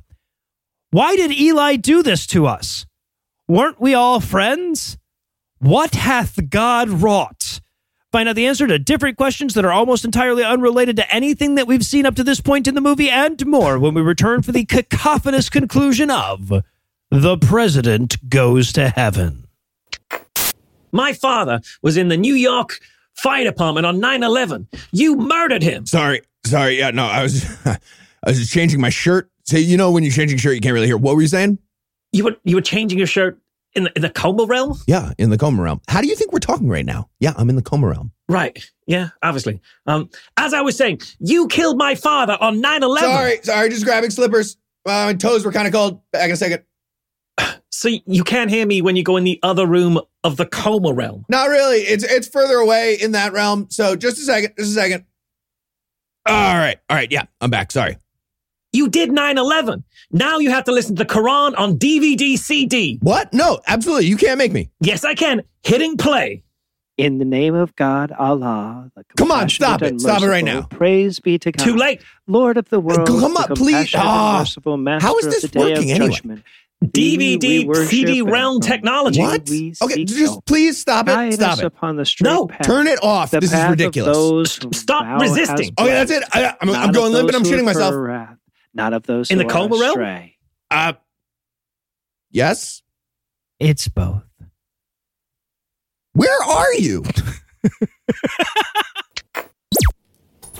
And we're back for even more of this shit, and we're going to rejoin the action with the FLOTUS chatting with the assistant about trying to find that $1 billion code. And I don't know about you guys, but like I was elated at this moment because I was like, oh my God, they remembered a plot point that they'd introduced.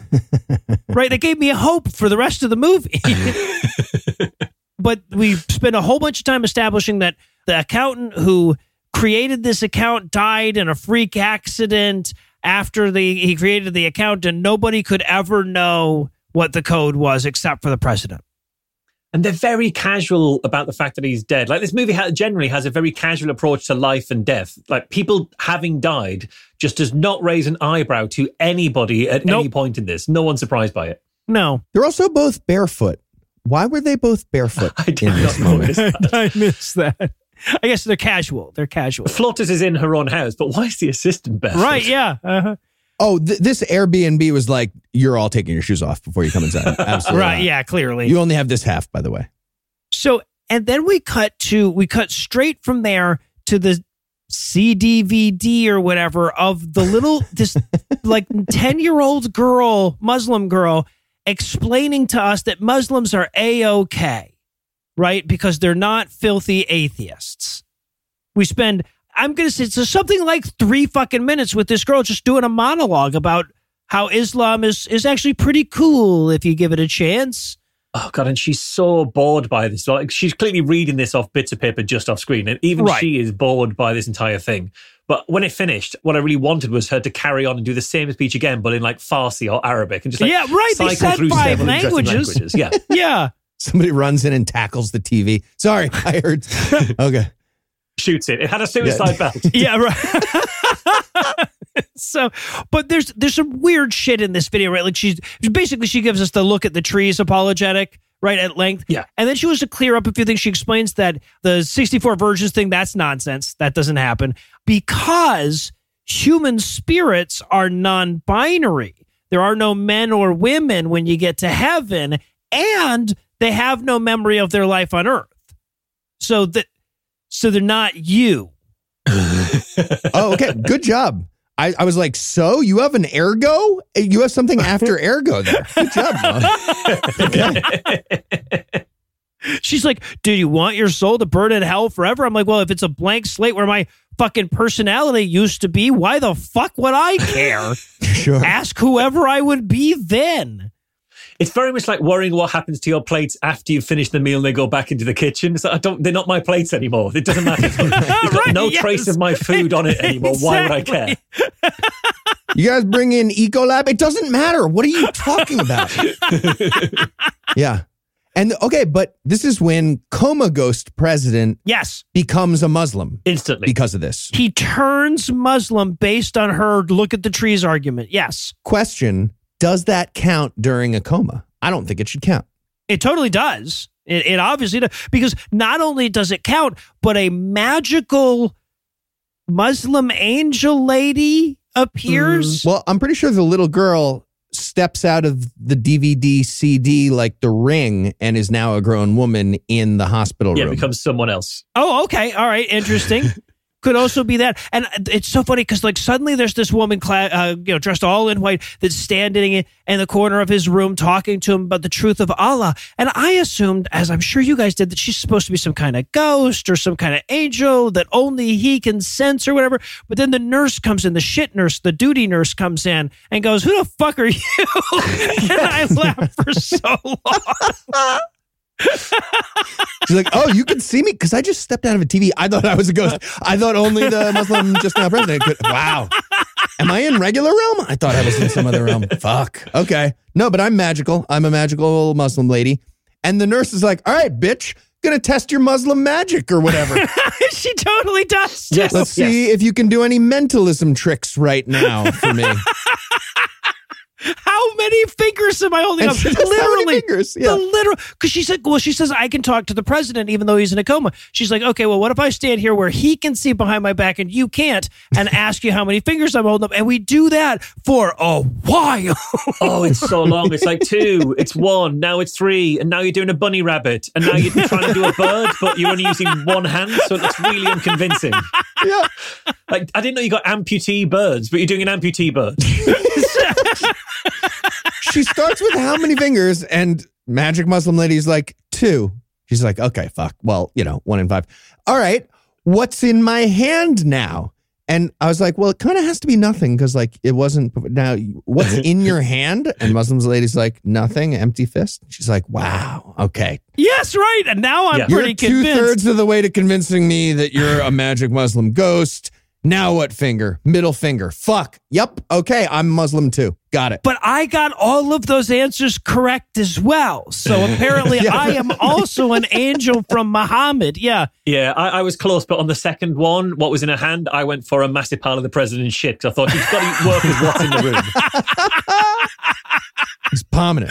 But apparently coma ghost president feels really bad about his complicity in 9/11. He didn't cause it, but he knew it was going to happen, and he went along with it so he could stay president, and he feels bad about it. And the reason he feels bad about it is because when he died, when his wife killed him for that second, he went to heaven, but then they wouldn't let him in, and they showed him hell where all the people who actually made 9/11, all the MyHop people were. Right? Is that what that was? Yep. Is that the president going to heaven, the eponymous heaven that the eponymous president goes to? Yes. I missed all of that. I tuned out because as he was speaking, his register got more and more incredulous to the point where I could no longer pay any attention. I thought, he's got nowhere else to go in this register. This guy does not have the chops to keep going up like Let's that. believe about this. I gotta go down to low. I gotta circle back to low. Got to start down. But he begged Muhammad for mercy, and Mo said yes, but on the condition that he became a Muslim, right? I guess. Yeah. And then this is also where we learned that wooden box that he was trying to open, that the Secret Service was trying to get into, that wooden box has Gotham Hussein's head in it. That's what was in that box.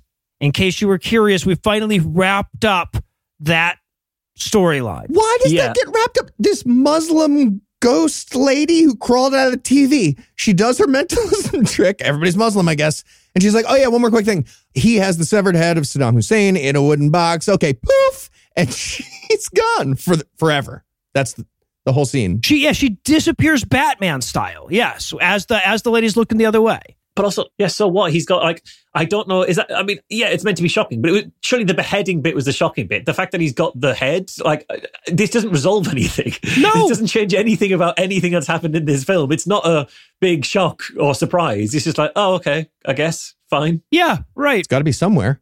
So then we cut to the float harassing Doc in the parking lot, and she's like, hey, we set up something earlier about you using electrodes to make my husband's brainwaves talk to us. Like, that can't have just been a throwaway line, can it? And he's like, no, there's no way to do that. The only way to communicate with him is maybe if you believe in spiritualists that can communicate with the dead. Now, to be clear, he's not dead. He's alive, though. Yeah. He's alive. I wanted a spiritualist to come in and be like, okay, I will speak to the... No, his eyes are open. He's blinking. Why would you bring me in? This is a very baffling scene for a number of reasons. So it's baffling that we're in the car park at this point because she's harassing the doctor in the car park. This guy can't get a moment's peace. He's always... what I expect is that he's in the car park performing like an emergency tracheotomy and she's interrupting that because she only seems to talk to him midway through operations. He's talking about how he's got a team of researchers who are inventing the mind-reading machine. Yes. So this chief surgeon in the trauma ward and coma ward of the hospital, the world's largest, has a team of researchers looking into mind reading. Yeah. And then, as baffling as that is, he gets a phone call and takes the fucking phone call in the middle of this scene while she stands 4 inches from his face, staring at his face the entire time. Well, he gets a bring. I have to take this. Hi, honey. You're talking to me now. You want me to walk away from whatever lady's bothering me right now? Okay, I'll do that. I have to go. Bye. But they fuck that up, right? Because they're like clearly going for that trope. But then we watch him finish the conversation, hang up the phone, and then look at her like, "Oh, I fucked it up." And then just carry on with it. Okay. Yes. So now we cut to the hospital cafeteria where apparently they're discussing. This took me a while to figure out because they're using the wrong gendered pronouns here. But they're back at the hospital cafeteria talking about the ghost Muslim lady. Oh no, they're not, are they? They're talking about he did this, he did that. I thought they were talking about mediums and things and calling them charlatans. Like, because in the previous scene, they were talking about we need a medium to talk to him. Right. And then they start discussing the medium who came in and was doing just chicanery and tricks. And I thought, have they cut out the scene with the medium in and we're just going to analyze something we didn't see happen? No. So they specifically talk about the fingers, the nurse holding up the fingers behind her back and everything. It's just that they hadn't filmed that scene yet and apparently thought that they were going to get a guy to do that scene and ended up getting a woman to do it. Right? Because they specifically mentioned a couple of different things that happened with that Muslim lady. That is baffling. It's so stupid. Fucking hell. So And then you're probably wondering how the doctor's love life is doing. At this point in the movie, probably of all the relationships that you're concerned with, the wife that calls him in the car park earlier is probably the one that's really sticking in your craw. Well, don't worry. This movie's gonna deal with that now. At the end of that conversation that he was like faking, he actually wasn't. She was like, no, are you doing like that trope where you're walking away? We have to talk about something real, our relationship. She got mad at him and now she's showing up. Yeah. She's showing up to divorce him. Yes. Right? She's showing up with their gardener who she's been having an affair with. He's getting deported and she's going to go with him now because she's leaving the doctor.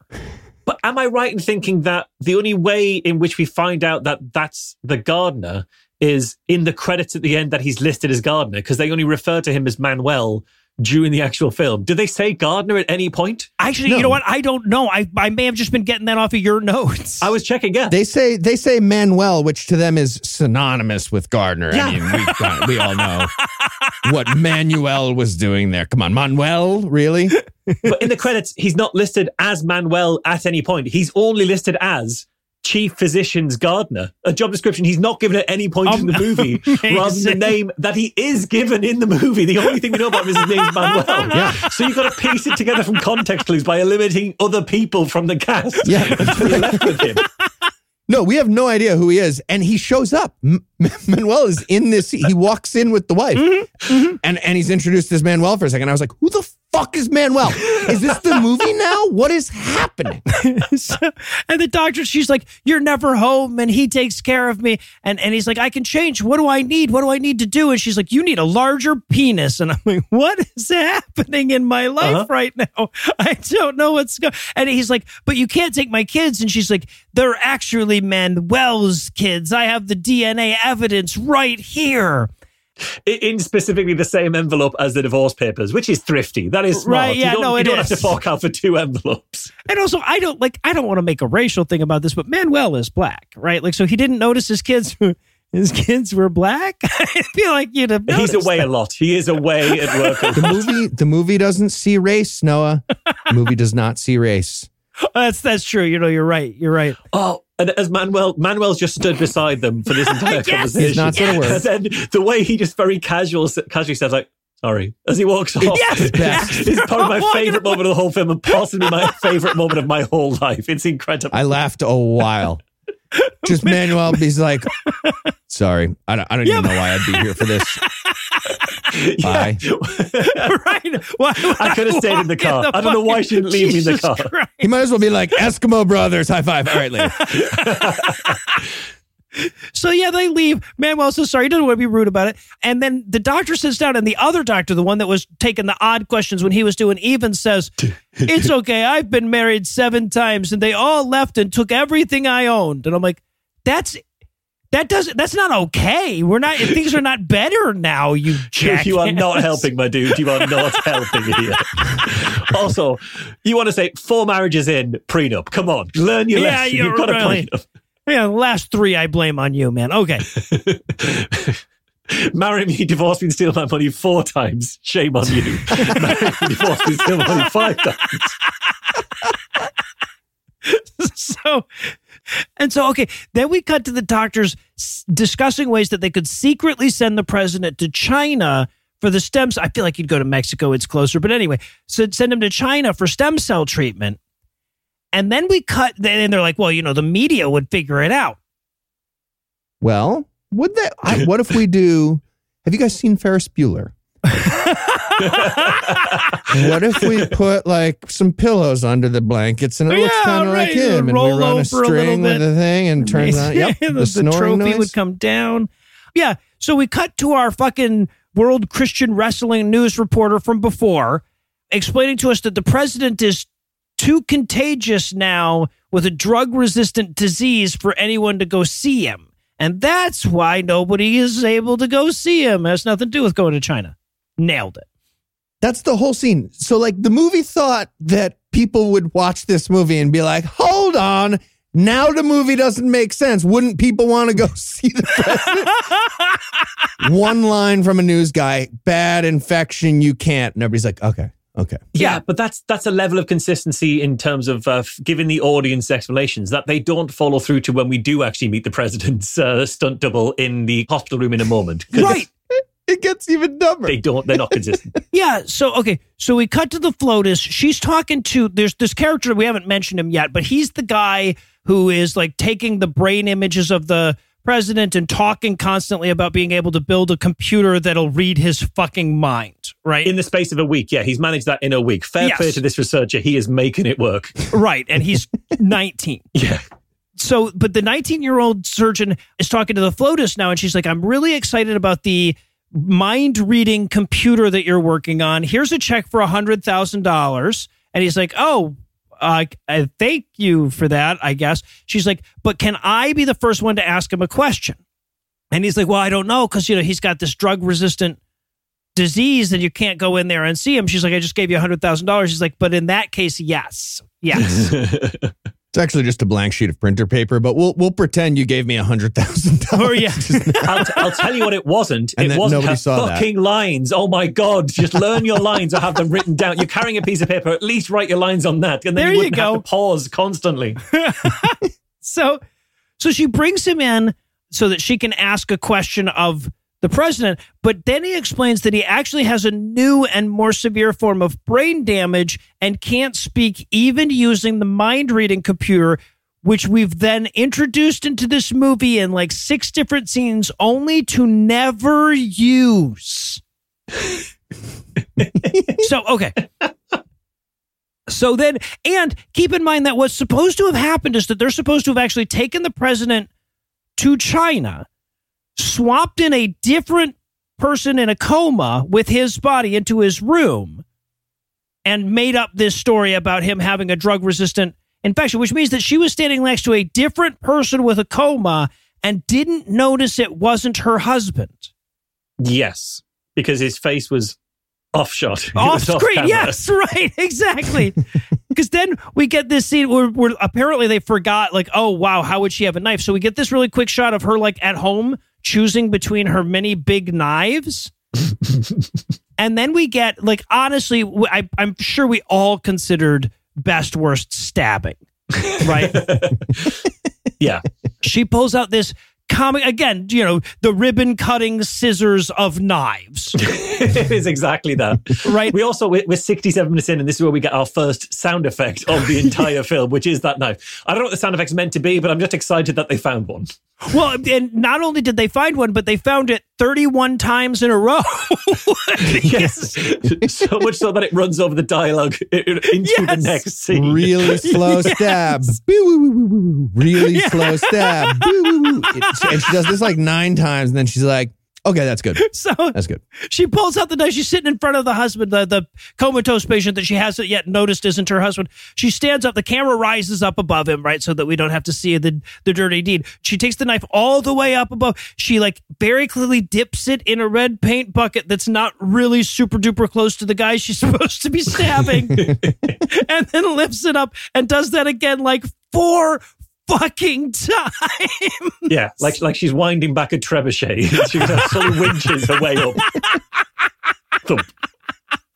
Again, this is some other guy in they found a body double coma guy, and she's Yes. like, yeah, this is my husband. Yeah, right. So, okay. So then we cut to the doc casually chatting with his colleagues about how best to cover up the FLOTUS's murderous rampage. Right? So, and what they land on, and this is so insane, I have no idea how you get there, but they're like, well, we'll just have to pretend that the president is dead, and then when he gets back from China, he'll be alive. That's the most logical way to go from here.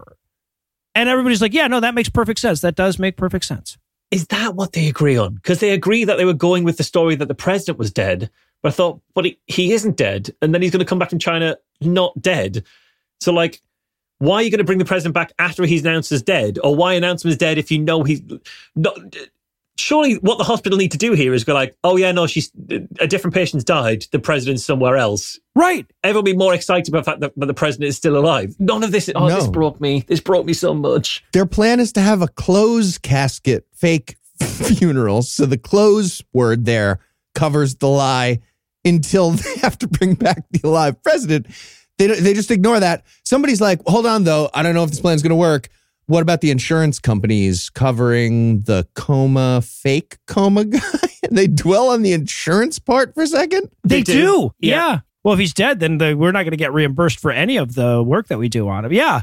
Yeah. Uh-huh. But part of this is they're worried that the First Lady will kill them if she finds out that the president's still alive and not dead. But if he's still alive and fine, why would she kill them? Her husband's still alive and she can get everything she needs. See, this is why we need socialized medicine. You can't fake the murder of the president and then give him the care with the fake guy. And that's why we're socialist? We don't know. So, I have no idea how the therefore works in their universe. But anyway, we cut immediately from that to the float speaking at the president's funeral. Again, she's in front of the green screen. It is glitching out so much at this point that you might as well just say it's strobing. Right? She's like, my husband is dead, and his last words were, "You sure aren't stabbing me to death. That sure isn't what happened." Right? Yeah, it's not so much green screen by this point as like Zoom call virtual background levels of consistency. Yeah, right. Wow, they're having the funeral at the Golden Gate Bridge. How weird.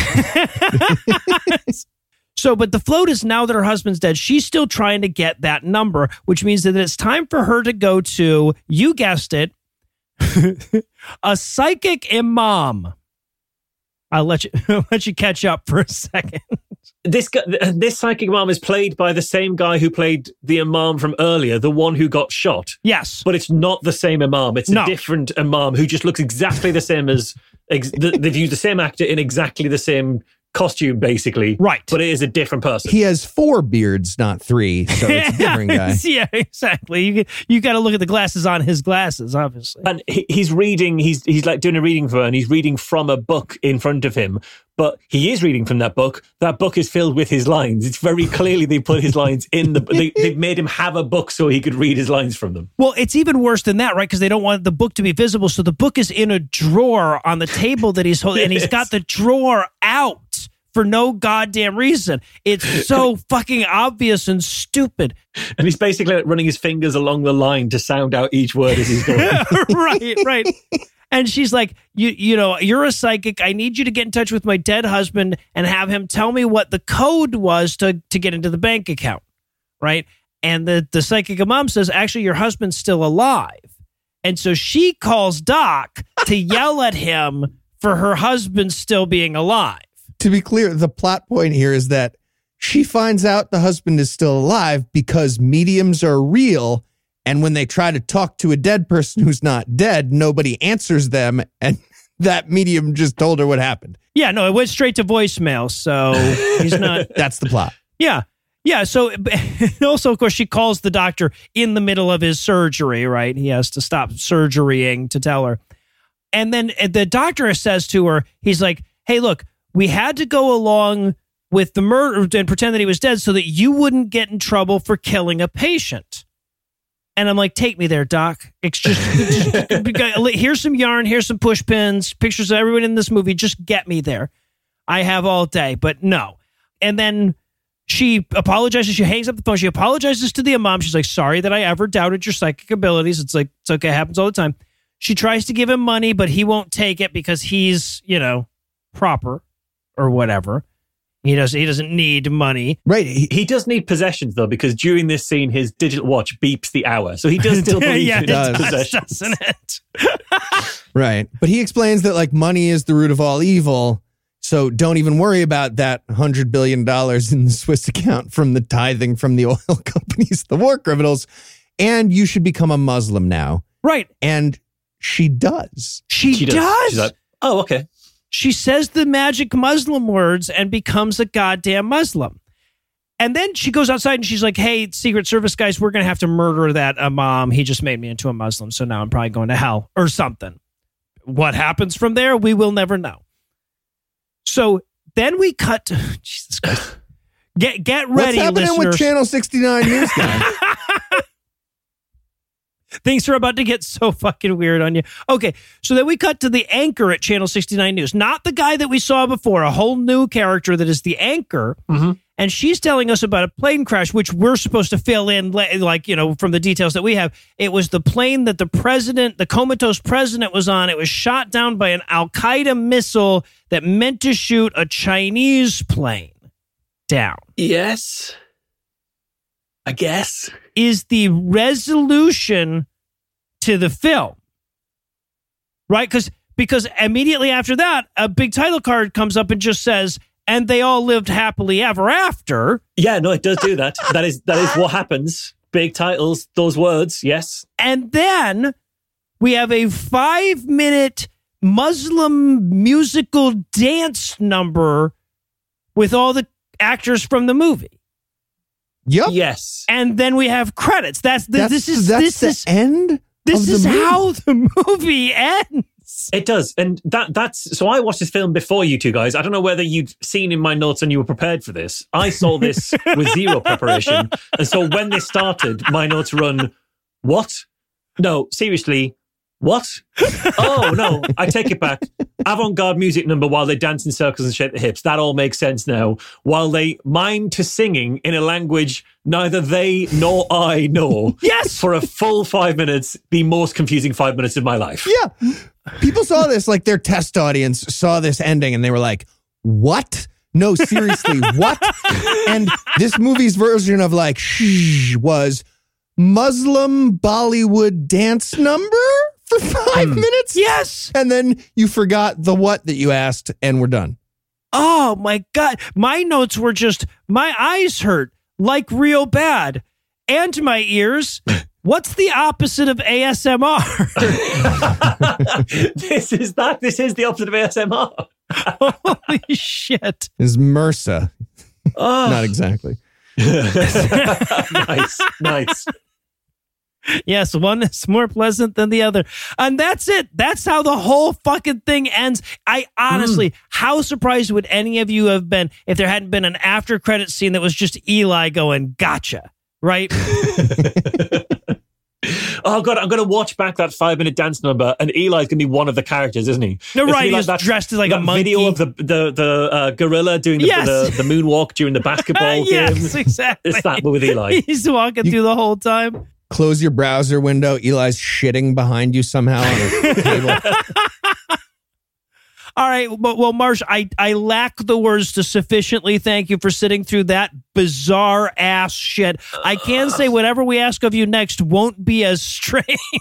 Just coherence is all I ask. That's the bar that I've set myself now. It doesn't have to be good. It doesn't have to be exciting. Just coherent. That's all I ask of you guys. That would be a nice change of pace. It's Be Muslim. It has a coherent ending, I thought. Right. There you go. And well, that's going to do it for our review of The President Goes to Heaven. That's not going to do it for the episode just yet because we still need to reel you back in for next week. So Heath, tell us, what's on deck? We're going to be watching Lockdown 2025. And I believe it's an apocalypse movie made by the Jehovah's Witnesses. Oh, all right. That sounds fun. So we'll see how that goes. A J-dub flick. I mean, anything but this sounds fun, to be honest with you. So with that to look forward to, we're going to bring episode 389 to a merciful close. Once again, thanks to Marsh for hanging out with us today. Be sure to check the show notes for links to all of his stuff. And an even huger thanks to all the Patreon donors to help make the show go. If you'd like to count yourself among their ranks, you can make a per episode donation at patreon.com/godawful and thereby earn early access to an ad-free version of every episode. You can also help a ton by leaving a 5-star review and by sharing the show on all your various social media platforms. And if you enjoyed this show, be sure to check out our sibling shows, The Scathing Atheist, Citation Needed, D&D Minus, and The Skeptocrat, available wherever podcasts live. If you have questions, comments, or cinematic suggestions, you can email godawfulmovies@gmail.com. Legal services for this podcast are provided by the law offices of P. Andrew Torres. Tim Robertson takes care of our social media. Our theme song was written and performed by Ryan Slotnick of People Drafts on Mars. All the other music was written and performed by our audio engineer, Morgan Clark, and was used with permission. Thanks again for giving us a chunk of your life this week. For Heath Enright and Eli Bosnick, I'm Noah Lucius. Promise to work hard to earn another chunk next week. Until then, we'll leave you with a Breakfast Club close. Inventing a mind-reading device proved bittersweet for the hospital with a coma ward full of rape victims.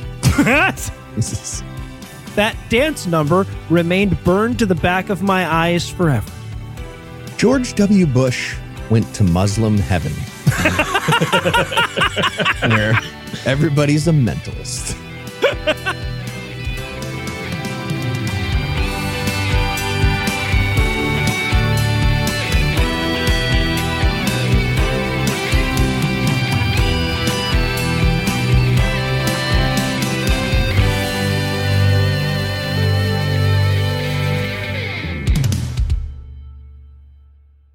Larry. How do you like it when I do it lowercase? Larry, lowercase L, Larry. The preceding podcast was a production of Puzzle and a Thunderstorm LLC, copyright 2023, all rights reserved.